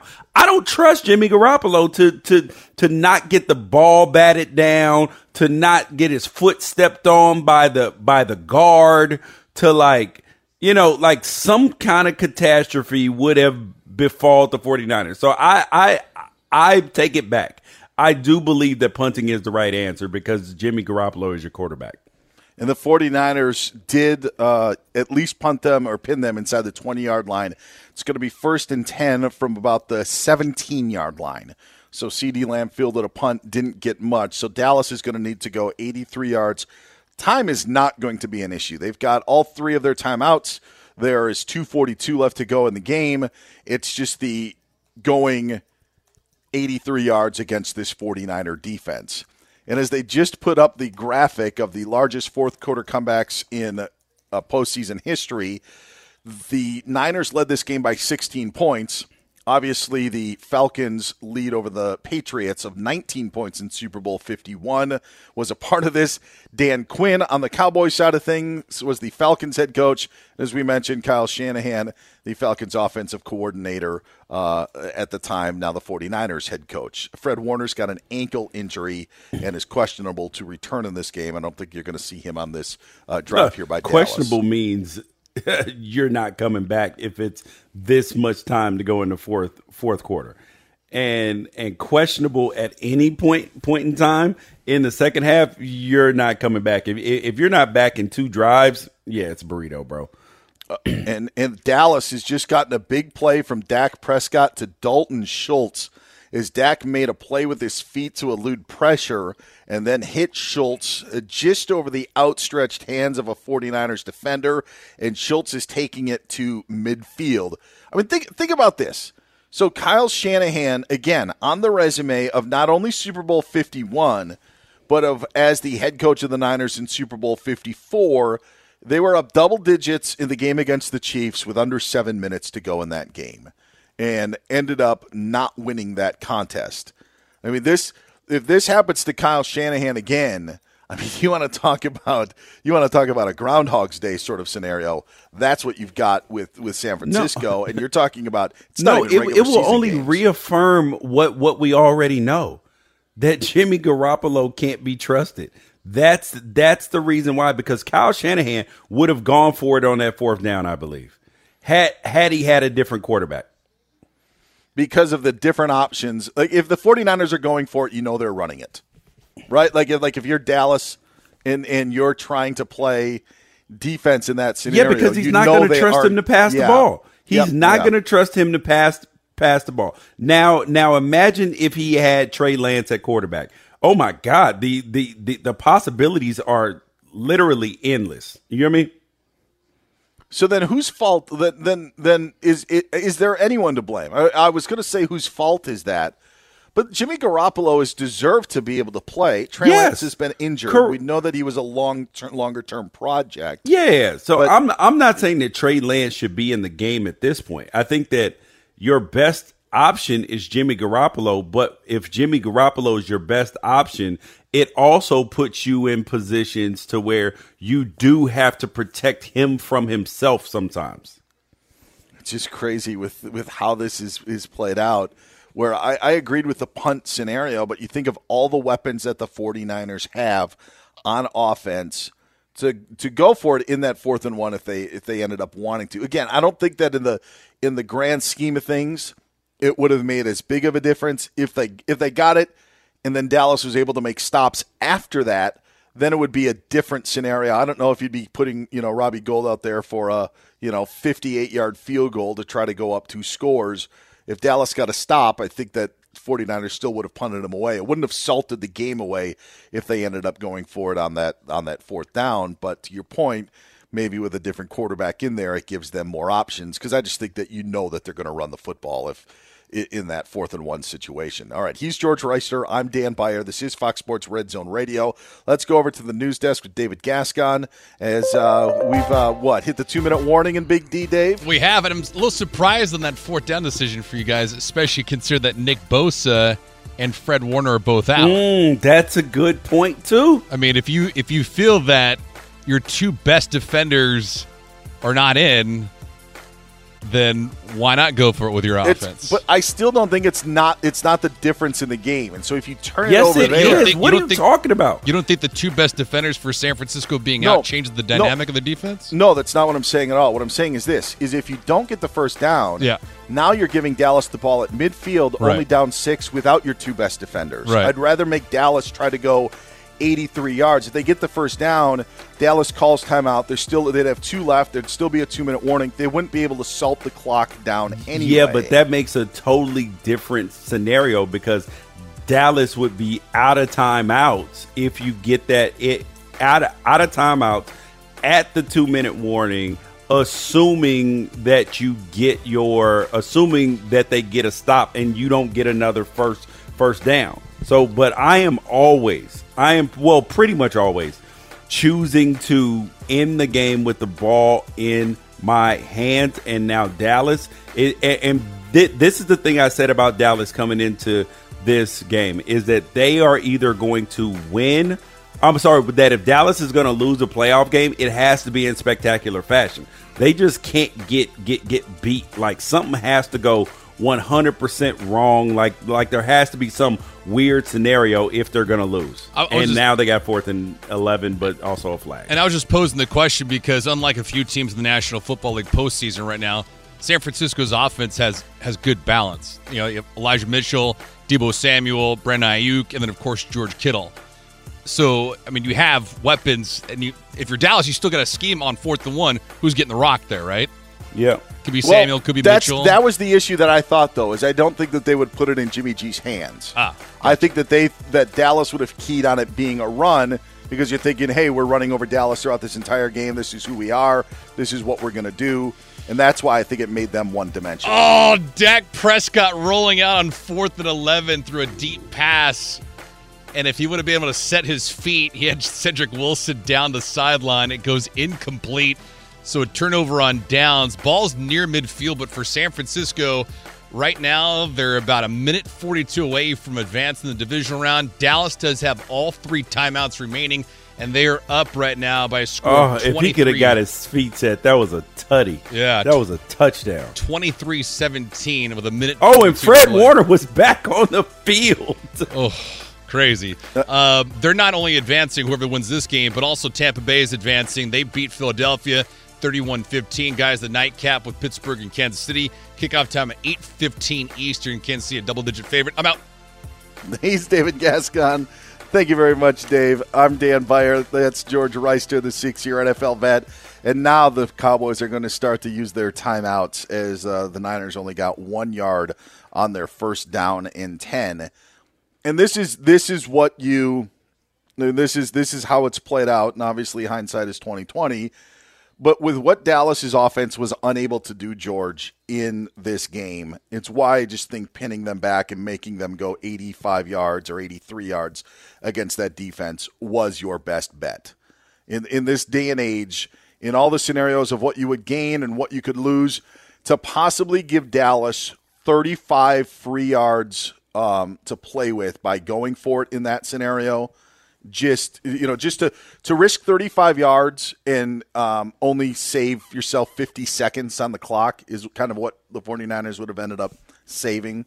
just to me wasn't worth it, and why I think that they Listen. What do you know, in 2022 it was the right decision to punt. No, it wasn't. That doesn't mean it was the right decision. No, it doesn't. It is you got lucky. And the reality is that sometimes you just won't. And I'm a firm believer in finishing the game with the ball in your hands. And now, because of the conservative play again, they're going to end up having to punt, and Dallas is going to have an opportunity to get a first down. Well, here's the kicker. Dallas just got called for holding on a run play. And Randy Gregory just ended up tackling a 49ers lineman for some reason. I have no idea. But the Cowboys, likely on that penalty, have just sealed their own fate, which, by the way, would be their count on. Why would he do that? 2, 3, 4, 5, 6, 7, 8, 9, 10, 11, 12, 13, 14th penalty. Yes, I counted just for the effect. Oh my their God. 14th Why penalty would he today. do that? Why would he do that? And it gave the 49ers a first down. The Cowboys have used one of their timeouts with the penalty. Interesting that it was now a false start on the 49ers, which doesn't make a huge amount of difference, but the clock was not running following that penalty, so there wasn't a Dallas timeout, but it does allow the 49ers to at least run 40 more seconds off the clock than they wouldn't have in that previous. But 14 penalties today for Dallas as they trailed the 49ers by 6. Man, it was the right decision to punt. It was. It was not. Yes, it was. They're going to win the game, George. And you risk if to give them the ball at midfield just because the game could be over already, Dan. They could be in the locker room already with the win. If they pick up that 4th and 1, pick up a first down, game over, bro. It wasn't. It is victory formation. Not when they had 3 timeouts and a 2-minute warning to go. If the 49ers didn't gain 10 yards on that next possession, the Cowboys would have had an opportunity to get the football back. They would have. They wouldn't have any timeouts, but you're still, giving like the risk of giving them the football at midfield by going for it was just not the risk, because there was no guarantee that you're going to be able to run out the clock. And right now, if I'm the Green Bay Packers, I am mad at the Dallas Cowboys, because the last thing I want are the San Francisco 49ers coming to town, which would be the scenario in this final minute 27 if that's how things play out. It's the last thing that I would want to do. Yeah. I thought Packer fans should be cheering for the Cowboys so they'd get either the Rams or Cardinals next week. But now you get this run-heavy team in San Francisco that is going to want to hit. Yeah. It's going to be an interesting affair in Lambeau Field if the 49ers could put their finishing touches on this one. He's George Reister.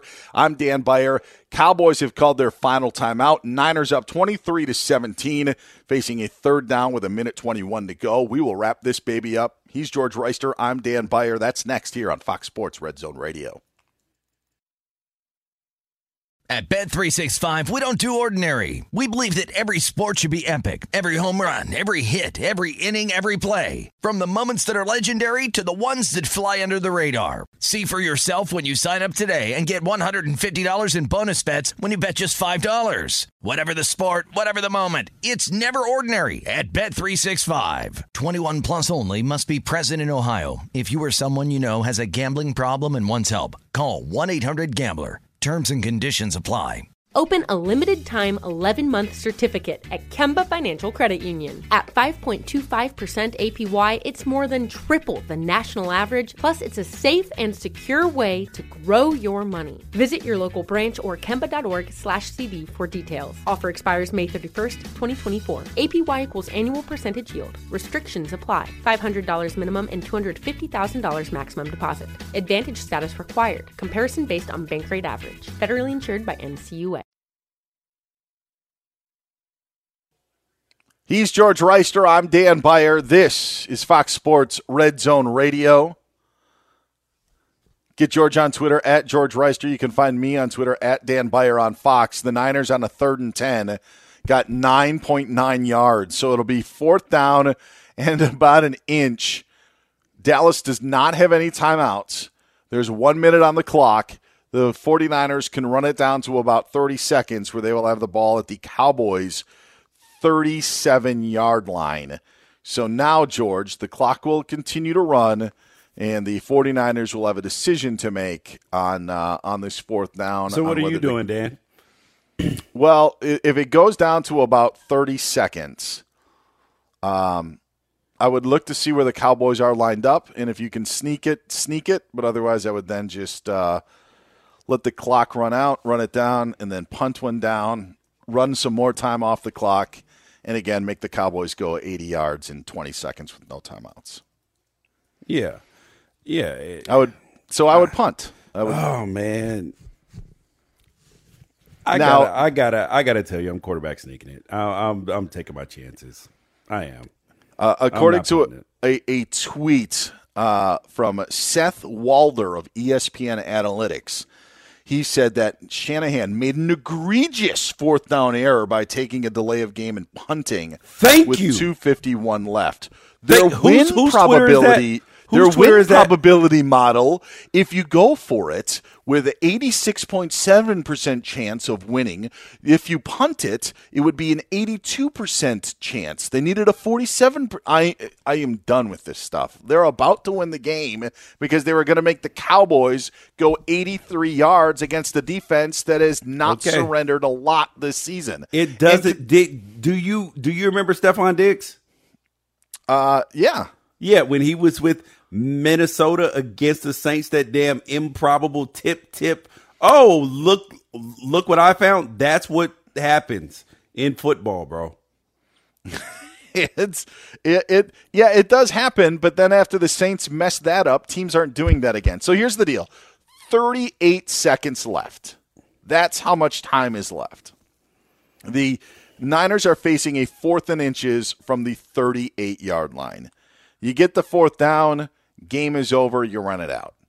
You take a delay of game and punt it, you probably run about, 8 seconds off the clock, make it 30 seconds, and Dallas has to go. If you don't what happens if you drop the snap, if you get your punt blocked? You're going for a more risky play. I my friend, I'm not doing that. I am keeping the ball in my own possession. They cannot score that way. The Cowboys are anxiously waiting. They're going to put it's going to be 40 seconds on the clock. That's how much time is left.